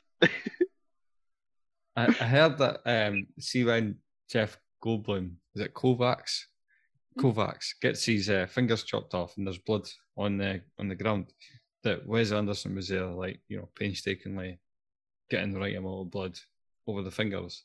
I could just imagine with that cat being like, that paw needs to be up there. That needs to be there. That needs to be there. What's the one where Zero gets hit in the face? Because apparently that happened at least 43 times. Is that when he's punched? No, there was one where it's like he's slapped full on in the face by someone. Oh, just outside the jail, maybe just after the escape. Because Harvey Keitel's like, right, see you later, or something like that. Oh yeah, you good kid. Ah, right, okay, yeah. So that happened at least 43 times in real life until he got the best scene, and it was a full-on scalp until it was a good scene, like. So there you go. What were we at? We're at. This meeting is being recorded. Right, Dal, what do you think is aged best about this movie? Tricky one, I must admit, but. Well, this one you can kind of say a lot about kind of Wes Anderson films, but definitely I think of all the ones I've seen anyway, his directing style and his attention to detail. I know it's cheating when it comes to Wes Anderson, but I don't think it's ever been this better, this fluid, this kind of connected to the story, or like kind of just all like the details of the background. Or I'm pretty sure they have to switch to kind of like those, you know, the figurines bit. So if they're going up the ski lift or the bit where the hotel's in the background and it's quite far away or something like that, but it's just the crafting of the film. It just looks brilliant. And there's even scenes where, like the one where Willem Dafoe is outside the sister with the club foots thing, and the snow's coming down. It's just the right kind of tempo to kind of look so threatening and make him look creepy. And there's also like a recurring thing where a character will have a spotlight put on them, like when they're doing the phones or where it's Gustav or something like that. And it's just brilliant. And even when they're on the trains, the backgrounds are always like just so like brilliant. And I don't think there's been a Wes Anderson film just at that tempo. I think it's just like operational on when it comes to that. Yeah, I agree. Yeah, it's the most Wes Anderson film that Wes Anderson has done. Yeah, 100%. I think Tenenbaums, you can maybe say that the whimsy and the attention to detail maybe just gets lost in the story. It's more of a story. Mm-hmm. This is, yeah, it blends in very well. You've got every symmetry. Okay. It's between the like Tenenbaums and Life Aquatic sits Grand Budapest Hotel, between like visual with Life Aquatic and like sequential and like circumstantial with Royal Tenenbaums. That's interesting. So I've never seen Life Aquatic. Very good. And you've got Mr. Fantastic Mr. Fox. Feel that a lot of the things that he's taken from this, he's put into that, because even when they're running up and down the ski slopes and stuff like that, you can see it. And even on the motorcycle, where you've got it's Zero very and Fantastic Mr. Fox. every kind of, it's almost scene for scene that he's done it. Yeah, and see the funicular, the lift thing. Yeah. That's very Isle of Dogs at the start. Yes. Yeah. Isle of Dogs. Isle of Dogs, yeah. It's just that in the structure with the platforms and people jump from one to another and all this sort of thing is so Isle of Dogs. So you could see, after watching this, it's almost like inevitable that you would have went and done animation. Mm-hmm.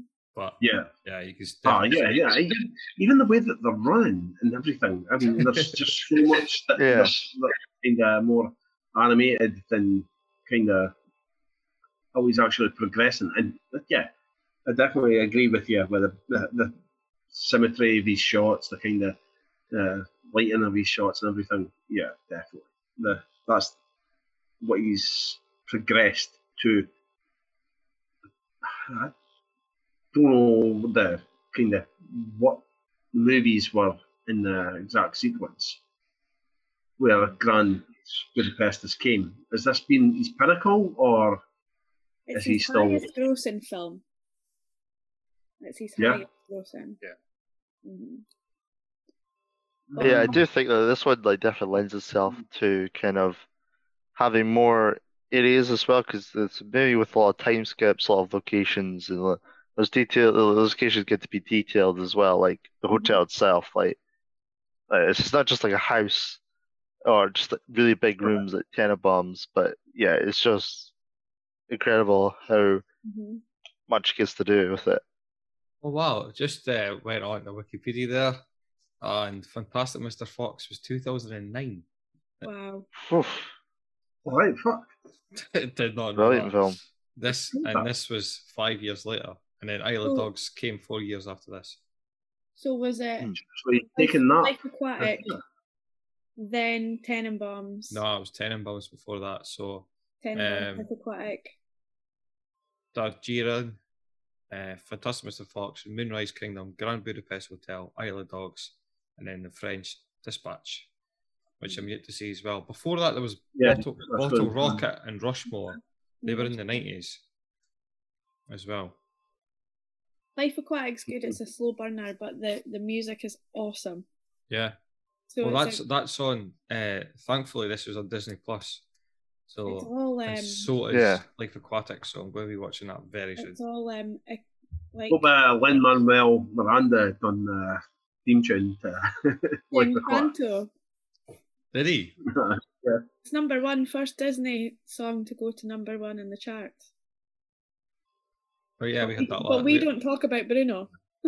No, but anyway, I hope he does the production for Life Aquatic. But yeah, no, because it's all David Bowie songs, but acoustic and sung in. I couldn't tell you. Is it French? But it's like this acoustic singer. Yeah. It's brilliant. It's brilliant. Yeah. Can't wait. Might even do it tomorrow. Mm-hmm. Okay. Tarek, what do you think is best? Have you said yours? No, yeah, the same as this. I mean, just the kind of. This is. I mean, I've only seen a couple of Wes Andersons, and this has probably been my favourite. And just the kind of you can see by the direction, this symmetry that he does with his shots, kind of how he brings one person from the back and then brings Zero all the way to the front as the movie goes forward. As his character develops. And yeah, I watched it on Friday and I've rewatched it today, and it was just like all these kind of wee things that you pick up on going throughout the movie. Yeah, definitely. Right. Mine's just like, again, it goes back to my favourite scene, but it was like Zero's like refugee story.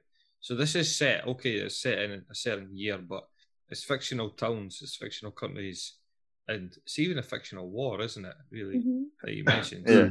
And it could apply to any country at any moment in time, really.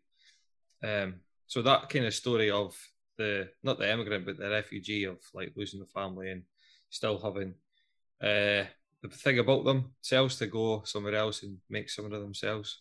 That that scene that could work any other time. That could work in 100 years.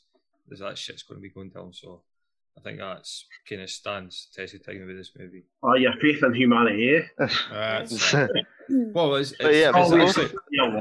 actually not my faith in humanity, because there's always going to be a fucking war going on. Shit times. There's always going to be a refugee.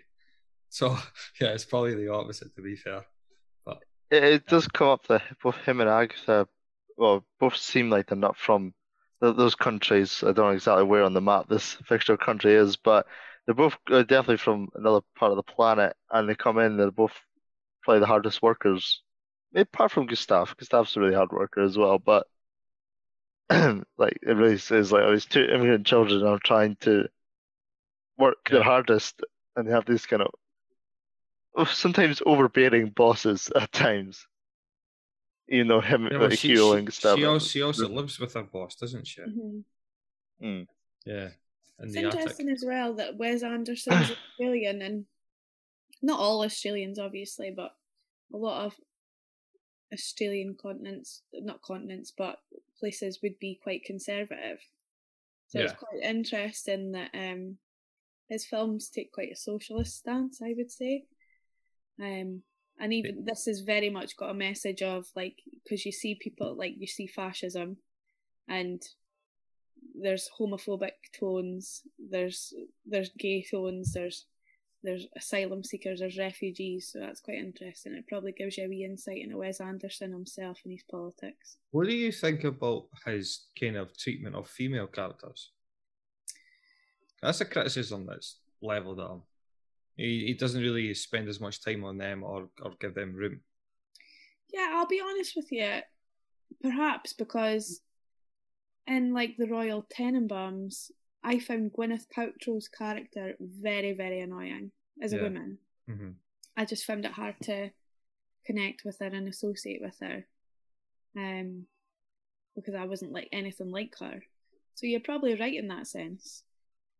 The women, even like I would say in his roles, Angelica Houston would probably be in his films one of the most strong characters, but she never plays very strong roles, if you know what I mean. She's there, but in the background. Like even in Fantastic Mr. Fox, George Clooney's the main fox, but I would say Angelica Houston maybe should have been. And the key fox maybe should have been her. Because in the animal kingdom, like a lot of the females go out and get all the food. Yeah, but to be fair, you can got to blame Roald Dahl for that, not necessarily. No. Yeah. Wes Anderson can mix it up though, to be fair. Yeah, he could do, and he could pick a different book this today, I suppose. Because if I've got to compare Angelica Houston with George Clooney, Angelica Houston would always win. Wow, there you go. Always win. Yeah, just a quote for you. Yeah, I guess he just needs to find. Maybe he could find like a quirky actress, like someone as quirky enough as a Goldblum or a Bill Murray, and then you'll just fall heads over heels for them. Mm-hmm. But he's a man and he knows men and he connects with men. So whereas if he was a female director, it maybe would be different, you know? I don't know. What do you think's aged the worst then? What this in particular? I've got fuck all. I really struggled with it, I'll be honest with you. Because I think even it's so stylish that it's like it won't age, because you look back at like A Clockwork Orange and it was that specific and stylish to its time that it'll never age because it's so retro and cool. Mm-hmm. And but that's the thing, because it's retro and cool, I mean, you'll only get the people that are wanting to watch it because they see it as retro and cool. But the cinematography is all Wes Anderson, I guess, going to be in that type of RA, far A type crowd that are going to watch it in years to come, or is it going to be everybody? Well, I would say that was one thing that would have been like not the scene that doesn't stand the test of time. What would be like that whole list of people that you said, Tarek? Like there's a generation that aren't going to know these people, and like they'll get lost into, they'll pale into significance because nobody will know who Bill Murray is. Like, unbelievable as it is, one day nobody will know who Bill Murray is. Yeah. So that might be the thing that ages it more, is the the key characters that are always in these films. I guess we'll all end up just like Zero in the crumbling hotel that everyone's forgot. Mm-hmm. But I do think in the recent, there is a. Bill Murray is. Yeah. Fuck off. No, But Tarek, when you it comes say that, to but- new actors, like in the French Dispatch, doesn't it have like Timothy Chalamet in it or Well, I was something just like going. that? So That's what I've just looked at, like the cast of Yeah. the French Dispatch. so I Timothy guess he Chalamet's might be there. trying to So adapt. he's recruiting. You know, he's regenerated. Do you know He's, who with, else he's is good in with it? the young crowd. Do you know who Who else else is in is it? in? Does Christoph Waltz? Oh, No way. Yeah, just check. There's some Wes Anderson fans screaming at you earlier, saying, "Oh, Yeah. he'd be great in a Wes Anderson movie." Oh, we have to give a shout out to Andy and Mike who were screaming at the podcast at one point last time when I was trying to describe which movie I'd seen when I was talking about Captain Phillips. Mhm. And they were saying, "Oh, it's this one with George Clooney in it." I've just kind of forgot what it's called again. I remember the movie I was trying to describe last time as well. It was Little Rascals, where I was talking about the kids and the alfalfa with the point in the hair, and the He-Man Women Hater Club. That's what the movie I was talking about, Little Rascals. But Aye. used to have So- clearly never seen it before. No, the Perfect Storm is the movie I was thinking about. So when Dan was like saying, "Oh, let's watch Captain Phillips," I thought DVD cover, boat at the bottom, huge fuck off wave, and a couple of people on it shaking themselves. And obviously, it's not that. It's So not that at all. basically the ferry to Amsterdam then. Is it not? But no, that movie is the Perfect Storm. Yeah. Yeah. So just a question then. So Christopher Waltz has been in a lot of Tarantino films. Mm-hmm. So does that mean that then he can't be in Wes Anderson films? Because they have their definites that they like. Well, no, that's what I was saying. That Christoph Waltz is in Wes Anderson's newest movie. Is he? Yeah. He's like, I've just checked, so he's in it. Holy schmoly. I guess that's the question though. Another great reason to see that. Another Tarantino-esque actor or Wes Anderson one would you like to make a swap? If they had to make a trade, a handshake deal, one actor for another, Samuel I would L. love to Jackson. see. Okay, you go ahead. Although Harvey Keitel, Let's say he Ed goes Norton. across. Harvey Keitel. Harvey Keitel's been a bit. Christoph Waltz. He goes across.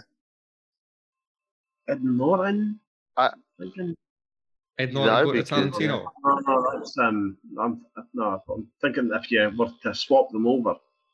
Yeah, so for you Ed Norton for Tarantino. What's his name? And Reservoir Dogs. Oh, you're thinking of a specific character. I'm thinking of swapping them over. Yeah. Well, I just mean like actors, but yeah, that's good as well. I would like to see Bill Murray in a Tarantino film. Yes. That's my trade pick. There. Darren, yes. Yes. You've said it, and you said the last one earlier, so it's got to fucking happen. That's an excellent shout. Maybe you can have the women that did Kill Bill as your main character in a Wes Anderson film. She would She's be pretty. good. That's a strong. Oh wow. Uma Thurman, she would be excellent. Yeah. Darren, quit your job with the government. I mean, in casting. Casting director. I demand it right now. There's a handshake deal in the back alley with Anderson Tarantino. There you go. So, Wes, we know you listen to this. Hire Uma Thurman as quick as possible and get rid of Bill Murray. Because he needs to go with Tarantino. Is that what was decided? Right. So we go on to best minor character then, because we were struggling with what sides there was, weren't we? Yeah. I was going to say, like, just I know it's all the time, but like the kind of language to describe people at times, kind of the homophobic stuff, sexist a bit as well when Gustav's describing Agatha as, you know, flat as a board and all that sort of thing. Yeah. All the references to kind of facial scars and shit like that. But yeah, I'm not going to lose sleep over it. It's just, it is of the time, and it's passed off as a kind of whimsical way as well. My favourite minor character is Jeff Goldblum's You've stole it. definitely Took the Kovacs. words right out of my mouth. Amy, always got to have extras. If I was, Yeah. if I was, Amazing. if I was to say what I have actually consumed more of since the last episode, it would be Meatloaf's album. But there you go. No, like you said, he steals most scenes that he's in, or all the scenes. It's the funeral one is, well, not the funeral one, but the will reading one, where everybody's there for one reason. They don't give a fuck about his eulogies and his long words and the time that he's taken. They just want to know who's got what. Like, he earned every single second of that, and he's going to make sure, damn sure, that he's going to take it as well. And that's like half the cast in that room, and he just controls it. Yeah. Yeah, he's there taking court, holding court, and like the two protagonists are like in the doorway, you know, kind of holding back, and he's got the room, and it's great. Have you watched Jeff Goldblum on Disney Plus? And it's The World According to Jeff Goldblum. No. No, but I've been wanting to watch that. Holy shit in a bag. It's the best thing you'll ever watch in your life. Like, it's basically Jeff Goldblum as Jeff Goldblum, and it's brilliant. Like, if ever you want to have good feels, you need to watch this. He's actually a teetotal. He won't drink coffee or anything. He doesn't like things that stimulate him. And maybe this is why, like, this is what I think Jeff Goldblum does well, and why his minor characters appear so major. It's all really measured and looks thought out and careful, and he's got hand gestures. So whereas other characters, it's all about face and body. Everything with him's hands. Like, he's just fabulous. But you need to watch The World According to Jeff Goldblum. It's fabulous. Love it. It's sorted right out now, is it? Yeah, love him. Any further on Kovacs? I will go with. I'll go with Joplin or Willem Dafoe. Yes, Willem Dafoe was good as Joplin. Just so unique in this film of unique characters, and it feels like he's in a different movie in a good way. I know it could be a criticism, but yeah, just someone that actually takes this kind of stuff seriously, takes like pride in his work, and it's just really like efficient. But then the thing that kind of takes him down is him just trying to be kind of too stylish and going for like the ice cracking kill instead of just like, you know, just, I don't know, shooting his hands off or grabbing him and throwing him or something like that. He just kind of favorite bit about him was his little coat pocket. Oh, when he opens yeah. I was just about to say when Darren said about Joplin was leather. Yeah. Because the thing I remember is all the rings on his fingers, just ripping it open and stealing the bike off someone and just like drinking the drink. Yeah, excellent. Yeah, talk about somebody being measured. Like every pocket had a use on that. Yeah. Definitely. Tarek. I'd go for Serge X. Oh, really? Because he was good. He helped out, made sure that the will was, or the second will, the second reading of the second will. Reading of the second copy, will. The second copy of the second will was in the right place. So like he's your favourite in an MVP kind of way. Oh yeah. Fucking right. He's MVP. Oh, massive. He wasn't kind of much on screen. He wasn't. My first pick was always going to be William Dafoe, by the way. All that right out of but yeah, Serge X. Another couple of my picks was going to be Harvey Keitel's character. So he was excellent. He was the leader of the prison gang, and a real wild card would have been the boy who I'm assuming is the grandson of the author at the start, where the author is sitting there saying, yes, and he just shoots him. He shoots him with a little toy gun, and then he comes and he whispers sorry, and he just stares at the camera. It's so funny. That actual, like, Calm. I totally forgot about that bit. But he's like shouting at him, and then he's like, yeah, it's brilliant. Yeah, Absolutely it's brilliant. sorry, I know. I know. Yeah. I do want to shout out Edwin Norton's Henkels as well. Yeah. I'm kind of glad he did, because the Esther are kind of being kind of. I know they're not a one-to-one, like it's a country and they're all made up, but I'm glad he didn't go for like a fake accent or some German like voice or something like that. But I did appreciate that he did let them go just because of the act of kindness that he did show him in the past. I do feel like that's kind of a message of the film. Like if you do treat people nicely, that they will remember it. But there was a bit where he was like, "How's your mother doing?" She was a lovely lady. Yeah. And a lot indicating that he pegged the shit out of his mum. Yeah. Basically. And that he doesn't quite know. He doesn't. Yeah. Even there, he's a grown man. He's not aware. Quite know. But yeah, and he is quite fair for a fascist, to be honest, because he does, when there's a shootout going on, he does kind of hear them out and say, okay, everyone's arrested until we figure this out, and then he does read the second copy of the second will, where he could have just thrown him back in prison and not thought twice. So yeah, he's not as bad as you might think. See, when you were saying that, it took me back to remember I was telling you the similarities between this and Paddington. What are you talking about? Right. Well, just Paddington. Here's a theory. I'd heard that the making of the director of Paddington's kind of got a lot to thank Wes Anderson for. Okay. And I then do like Paddington. And then I'd heard that Paddingtons were actually quite good. And I was like, right. They're excellent. So, the day after the Royal Rumble, I was so tired I just lay on the couch all day. And the kids were entertained by watching Paddington and Paddington 2. Right? So I did that, and it was kind of just with my Wes Anderson head on. And there is stuff there. Like there's stuff with dolls' houses.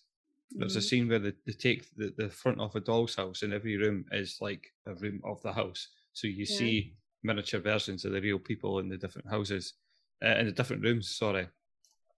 There's a prison escape type thing in that. There is loads of shots that you're thinking, yeah, it just is. That's a Wes Anderson shot. But the reason you were saying that is like when Daz said, you know, if you're kind now, you will be repaid in another kind of life or whatever.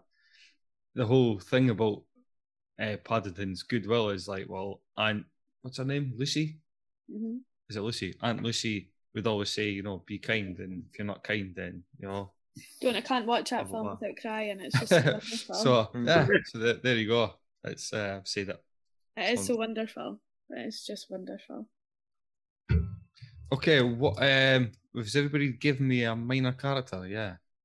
Yeah, you stole mine, Kira. Right, okay. We shared them. There's a lot of Jeff to go around. Shared. I'd share Jeff with you, and she'd share us. I'm sure Jeff would be fine with that. Oh, he would be. We drink too much though, maybe. Right, so trivia. Emily, got any trivia for this? I've got 3 written down, but they're not like mind-blowing ones. One that I find quite interesting, but this is kind of one you might just figure out just watching the film, but that every time someone's trying to recite poetry, one way or another, they're cut off right before they're about to say it, until Agatha right at the end that gets to finish hers, where there's like sitting at a table or something like that. So what bit's that? And that's at the end of the film. Oh, it's at the end. Well, they're on the train actually, yeah. Right. And so she recites she's love one poetry, from and the then east, one from the west. That one. She's I think so, yeah. Yeah. And then then she's like, Gustav says like, yeah. But I just think it's funny because how many times the poetry is said, and you just kind of assume they'll say it, but no, if you do remember it, every time it gets cut off for like, a different reason. So, for every reason, it's funny as fuck. It's funny. Yeah.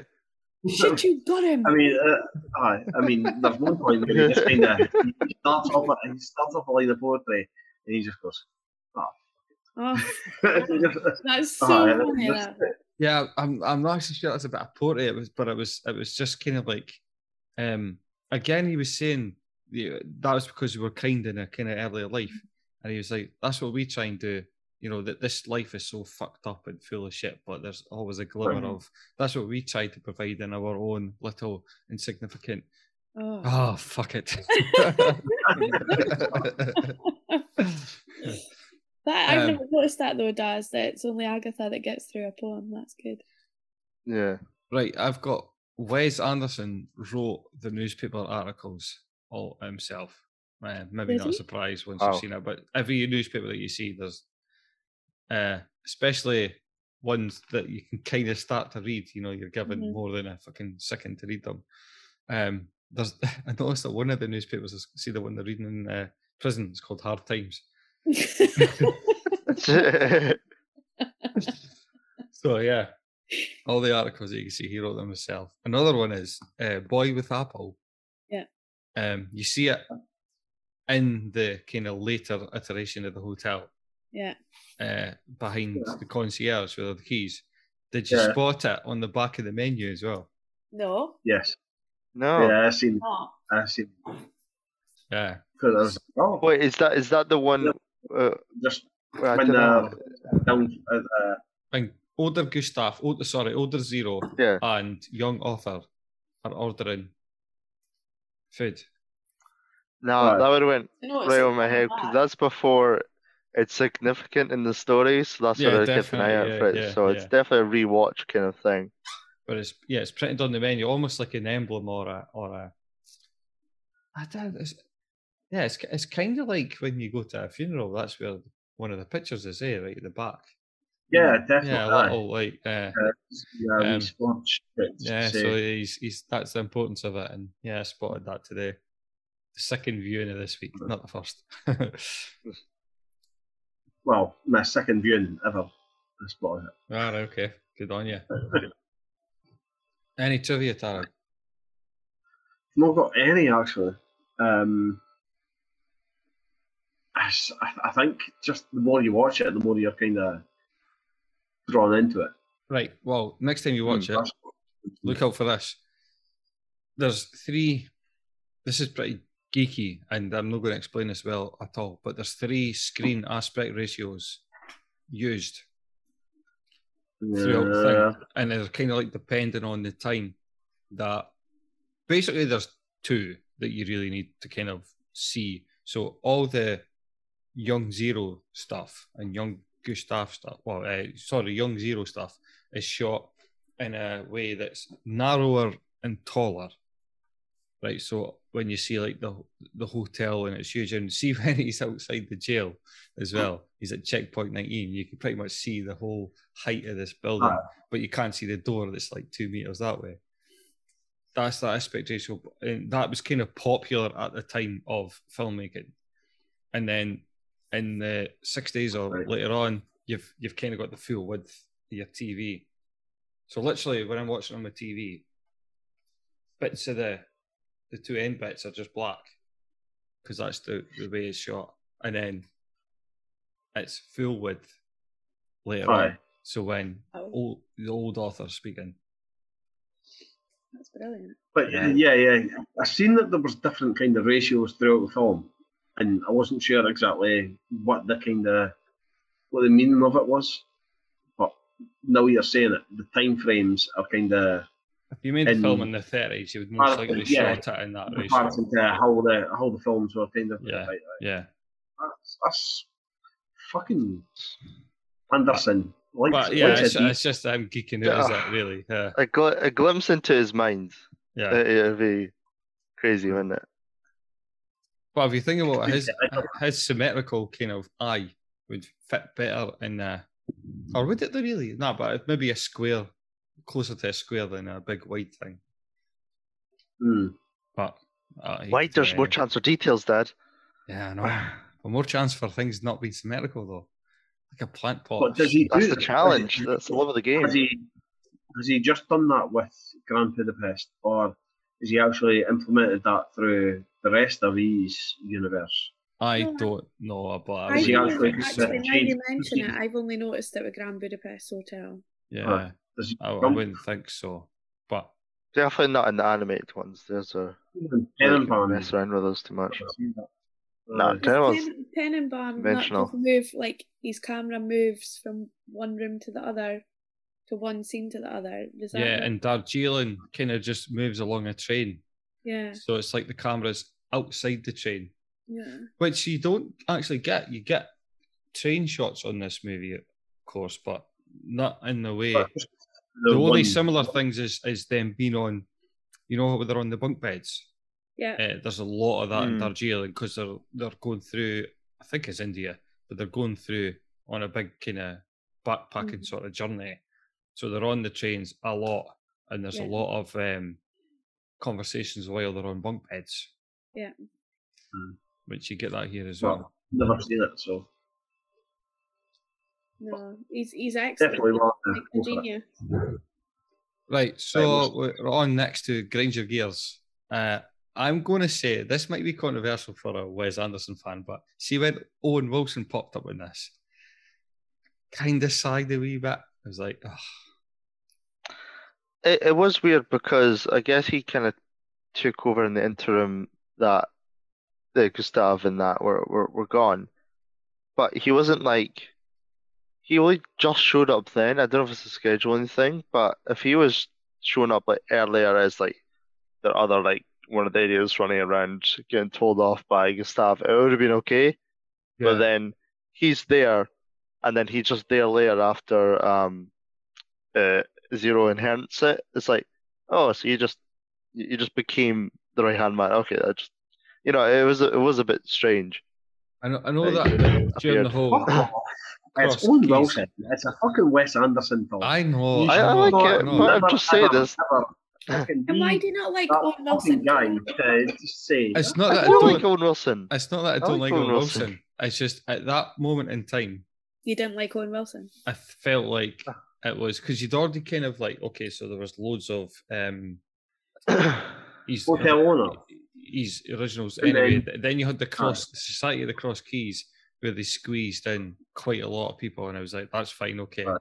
And then this came after that, and it was just Owen Wilson. I'm like, of course you're in it. Of Who would course. you have had? Who would you have had instead of him? I don't know, but, But I promised that instead of him, it's just that if he was set up like shown or more to be previously in the hotel already, it would have been more sense for his ascension. It was the Then he just timing. The timing of appears it. in charge. If he's there from the start, I don't mind. Yeah. It was just Owen Wilson has been in 7 Wes Anderson movies. yeah. Yeah, Other because actors been there's a in bit. more. There's I a think bit he of actually Walter. had a role in writing one of the first ones. Right. No. Right. There's a Which bit actors where been in there's more a movies concierge than that Owen Wilson? the older Zero goes to, and he's kind of like not happy with, and it is just a random. So maybe at that point you did just need a random to be on the concierge because Yeah, but what? Zero. Yeah, why wouldn't it be Owen Wilson? I don't know. I can't really answer that. I just that's my answer to this question. It's just it was that. But what were you saying, Tarek? Who's had more? Saying, who's had more Wes Anderson appearances? Bill Murray. Do you know? Or Yeah. Bill Murray. One more. One more, is it? That's it. Bill Murray, 100%. Aye. So MDR's got an answer for this. Any? For no, what? I do things think in it there? is. Yeah, no. Yeah, I plot do hole, think it's like annoying very characters. smooth movie. There was another bit actually. See when, what was Willem Dafoe's character again? Joplin. Joplin. So the prison escape has been uncovered, and Ed Norton and his gang are in there in the room and they see it, and then Joplin just turns up. It was kind of a bit. I know the scene was set up so he could find the Mendel's cake and then go there, but why would he just get in the prison like that? Especially when there's been. I do think it's a joke that like even like Hinkles, who is this high-ranking military officer, is surprised by Jopling's ability to just sneak in. Like he is that level of elite. If this is like an action film, like John Wick sneaked into a place, you'd kind of okay, like he can sneak in, but he just appears and he's one step ahead of the military. There's like 30 guys who are already been there for like an hour, and he just finds the one clue and knows exactly where to go. You think, why is he there? Sorry? There's another scene before that where he pops up, and then I kind of thought, well, how's he managed to do that? Fuck. I'm trying to remember what scene it was. He sneaks up behind Goldblum after when he was chasing him, Yeah. Can I be honest? The thing that grinds my gears most about this film is that Ralph Fiennes' character had to die. Like, it annoys me that he had to die because I hate how much I love this was a feel good film, and then at the end you're like, oh. Like, it does seem like a very weird twist of the knife as well. He's like, oh, even Agatha, my son, died, by the way. He was like, oh, okay. Yeah, I don't think that was needed. Yeah, that was. I think that's the melancholy that you get. Melancholy that you get with. I've blocked that out. Anderson, yeah. I've had to block that bit out because I'm like. But I think it's told in a way that it can be as well. Okay, you get the Gustav when he's in tears about Agatha because obviously it's built up as something sad's happened, and then Gustav is just they shut up, and so they kind of allow you to move on or forget. But yeah, I hear it. I could be doing without the sadness because it's such a bloody funny film. Yeah. But I suppose that's part of life. You get the good with the bad, and it's about the human frailties and human relationships, isn't it? So who would you say wins the movie then? Oh, Ray Fiennes, 100 million%. Darling. Yeah. That would be me, darling. That'll be me, darling. That would be me, darling. He does accomplish a lot. Like he also gets the boy and apple, but he gets a friend, someone actually understands him in Zero as well, and he gets to actually leave stuff behind and to become one of the people who he was always wanting to be part of. Yeah. So I think he gets best of both worlds. He gets to have his cake and eat it too. Who else would have played Ray Fiennes? Like, if it wasn't him, who else could have played that apart from Liberace? But he died. I just don't know. Someone that could pull off that performance so well. I genuinely don't know. I don't. Unless it's somebody that just totally surprised you, just with the world kind of acting skill. No, I can't think of anybody else. Doesn't matter because I wouldn't want to. Nah. Would anyone else say that Ray Fiennes didn't steal the show? He's not there. He's a large part of the reason I like this film. Yeah, Zero's brilliant in this as well. He is good. Yes. And what else has he been in? This guy. Okay. The kid. The kid's been in Spider-Man, the new ones. Go away. Is he? Oh, is he? He's the bully. Yeah. Flash Thompson. Flash. So he'll be in like the spin-off of Venom and stuff like that. Right, okay, I'll run through what he's been through, right, since this. Special Delivery, which is a wee short. Umrika. Dope. The Fifth Wave. Lowriders. Take the 10. Table 19. Spider-Man Homecoming. Please Stand By. The Long Dumb Road. The Sound of Silence. Spider-Man Far From Home. Run. The French Dispatch. Spider-Man No Way Home. And he will be in Asteroid City whenever that comes out. Who isn't in the Fresh Dispatch? That's what I want to know. Well, when I walked through the cast earlier, it seemed to be split up into different different maybe programs or elements within the film, and the cast. Oh yeah, I do know.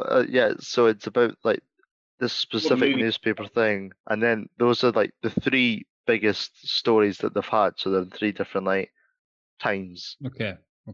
So like his stories like to be told in chapters and that, don't they? So Yeah. Yeah. So I don't know who's not in that. But it's meant to be like 4 movies in one, so you can kind of. Right. For Christ knows. That's what it is. So when are we going to watch that then? Where can I see that? Without giving fucking YouTube more money. Zero was good though. He did play a good role. Yeah, I kind of argue. I had Zero, but I kind of argue with Ray Fiennes. I mean, Ray Fiennes, like, how could go you go from being like Voldemort to that? Like, come on. Like, that's something else. Like, Jesus Christ. Right, he was even him. Aye. The Prince of fucking Darkness to the Prince of Rainbows, like, it's unbelievable. The Prince of Rainbows. It's unbelievable. That would be me. Anybody else? Anybody else saying who's won what? Nah. Right. Last chance to say anything else about this movie before we go to Burn Watch. This is definitely my favourite Wes Anderson. Yep.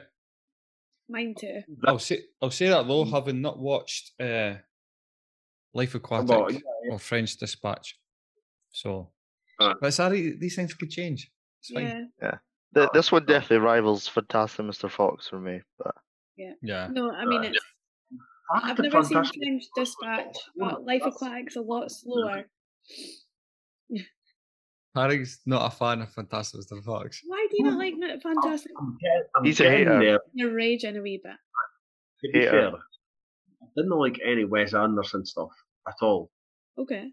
Until I watched Fantastic Mr. Fox and then Royal Tenenbaums and then this. So this is my third Wes Anderson. Yeah. So this is the best of the three. Yes. Yeah. Mr. Fox potentially is getting there because this one's made that even better. Yes. Yes. It's kind of progressing, which I would never actually say you need to be doing when you're watching movies. You shouldn't be kind of watching other movies to make your previous movies better, but this does that. And you know that's what? Someone said earlier, I think it might have been Kieran, like, because I've watched this film about 20 different times with 20 different people, and you can watch it 20 different times with 20 different people and experience different things. Like, because there's so much in it. So much in it. Brilliant. Oh, definitely. This is obvious for everybody, but if you were recommending to somebody to watch this, burn it or buy it, what would you say, Amy? Burn it? I'll fucking kill you. Buy it. Yes. Burn it. We've I got think she speaks for us all. Yeah. Yes. I like that. I mean, there's people that just don't get Wes Anderson. I know, and I don't get them, so that's okay. Yeah. But again, this was the most like box office buys of money out of all the other ones, so there's something universal in this that might not have been in the other ones. You're right, Daz. People are catching on. I think it was more comedy. Yeah. More comedy was in this. Yeah. And it was just best performances. Aye, definitely. It is good. And I will definitely go back and buy this. So good. Watch this again. I mean, like I said, I watched it on Friday and then watched it again 2 days later. So good. Shit hot. Shit hot. Right, wow. Baz, I think Steam you're it. saying the same, yeah? Dog. Yeah. Pale. Shit hot. Right. Amy won the quiz, but she's not here. She kind of put her hand in this bag. I don't even know what's in that bag, Kieran, so you just put your hand in. You don't want to know. I don't. Right. So in this bag, Amy, is all the suggestions that we've had from people over there. The piece. Yep. And this one is Well, this one's been suggested by a couple of people. It's been suggested by Andy Weir and it's been suggested by Frank Henry. It's Hereditary. Ooh. Which Hereditary. I don't know a lot about. Never heard of it. Let me just pull this up. It's a I've 2018. seen it before. Well, So it's Frank quite- does have a quite lot of kids, so that makes sense. This film's not for kids. Let's just put it that way. It's an American. It's psychological horror. Wow. Directed by Ari Aster in his first film by him. Members of a family haunted by a mysterious presence after the death of their secretive grandmother. Oh, fucking brilliant! This is right. well, up your this is street, Gus. definitely. Well, no, this is. I've said this before about us, or like in real life, like that's do a disservice. These Ari Aster 2 films are they're made by A24, which is kind of like this kind of not artsy studio, but definitely kind of alternative one. So these are the movies that are rechanging horror, and for people that don't like horror will like this and all that kind of stuff. So that you'll like this film, but like that just seems like the most kind of like just the premise alone saying that seems like pretty down the road schlocky kind of horror where it's just these things are coming to get you because the grand did this or something like that. But no, it's more. It's more than that. So have you seen it? Yeah, I've seen this. Yes, and I've seen Ari Aster's other film, Midsummer, as well. Midsummer. A bunch of times. Okay, good. Okay, so we've got a wee inroad there. What's your thoughts on it, Tarek? Oh, fuck me, man. Well, exactly. I would like to watch this with you, Dad. You would or you wouldn't? I would. Yeah. No, you can left by your own. Get Brandon in. Frank Henry nominated it, so we'll wait and see what Do you he's not got like there. horror then, Tarek? Is that what you're saying? Mate, I don't like being scared. No. I mean, if I wanted to be scared, I'd just be scared. I'd just See, walk out I in like front. horror, but Tom will not watch horror with me, but his reason is because he thinks it's ridiculous, whereas I think he's shite-fared. Yeah, no, I'll hold my hands up. I'm shite-fared.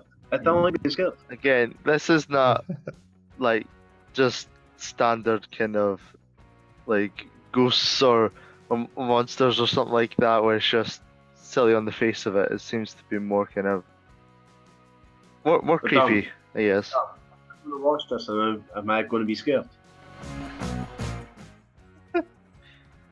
Well, no, I don't think it's not bad You guys do feel- chasing them. But no, it depends on what you find scary. That's what I'm saying. It's kind of an alternative thing. So it's like, it's more messed up. That's the way I describe it. It's messed up. Right. That's Okay. even better. That's all I'm going to say. Izzy will be cradling you instead of the twins, basically. Oh, looking Yeah, forward to this then. Right. If you like what you're hearing here, don't keep it a secret. Tell a friend, tell an enemy. Keep the suggestions coming in. We're about to record a Patreon episode in which we watch Tarek watching horror movies back to back.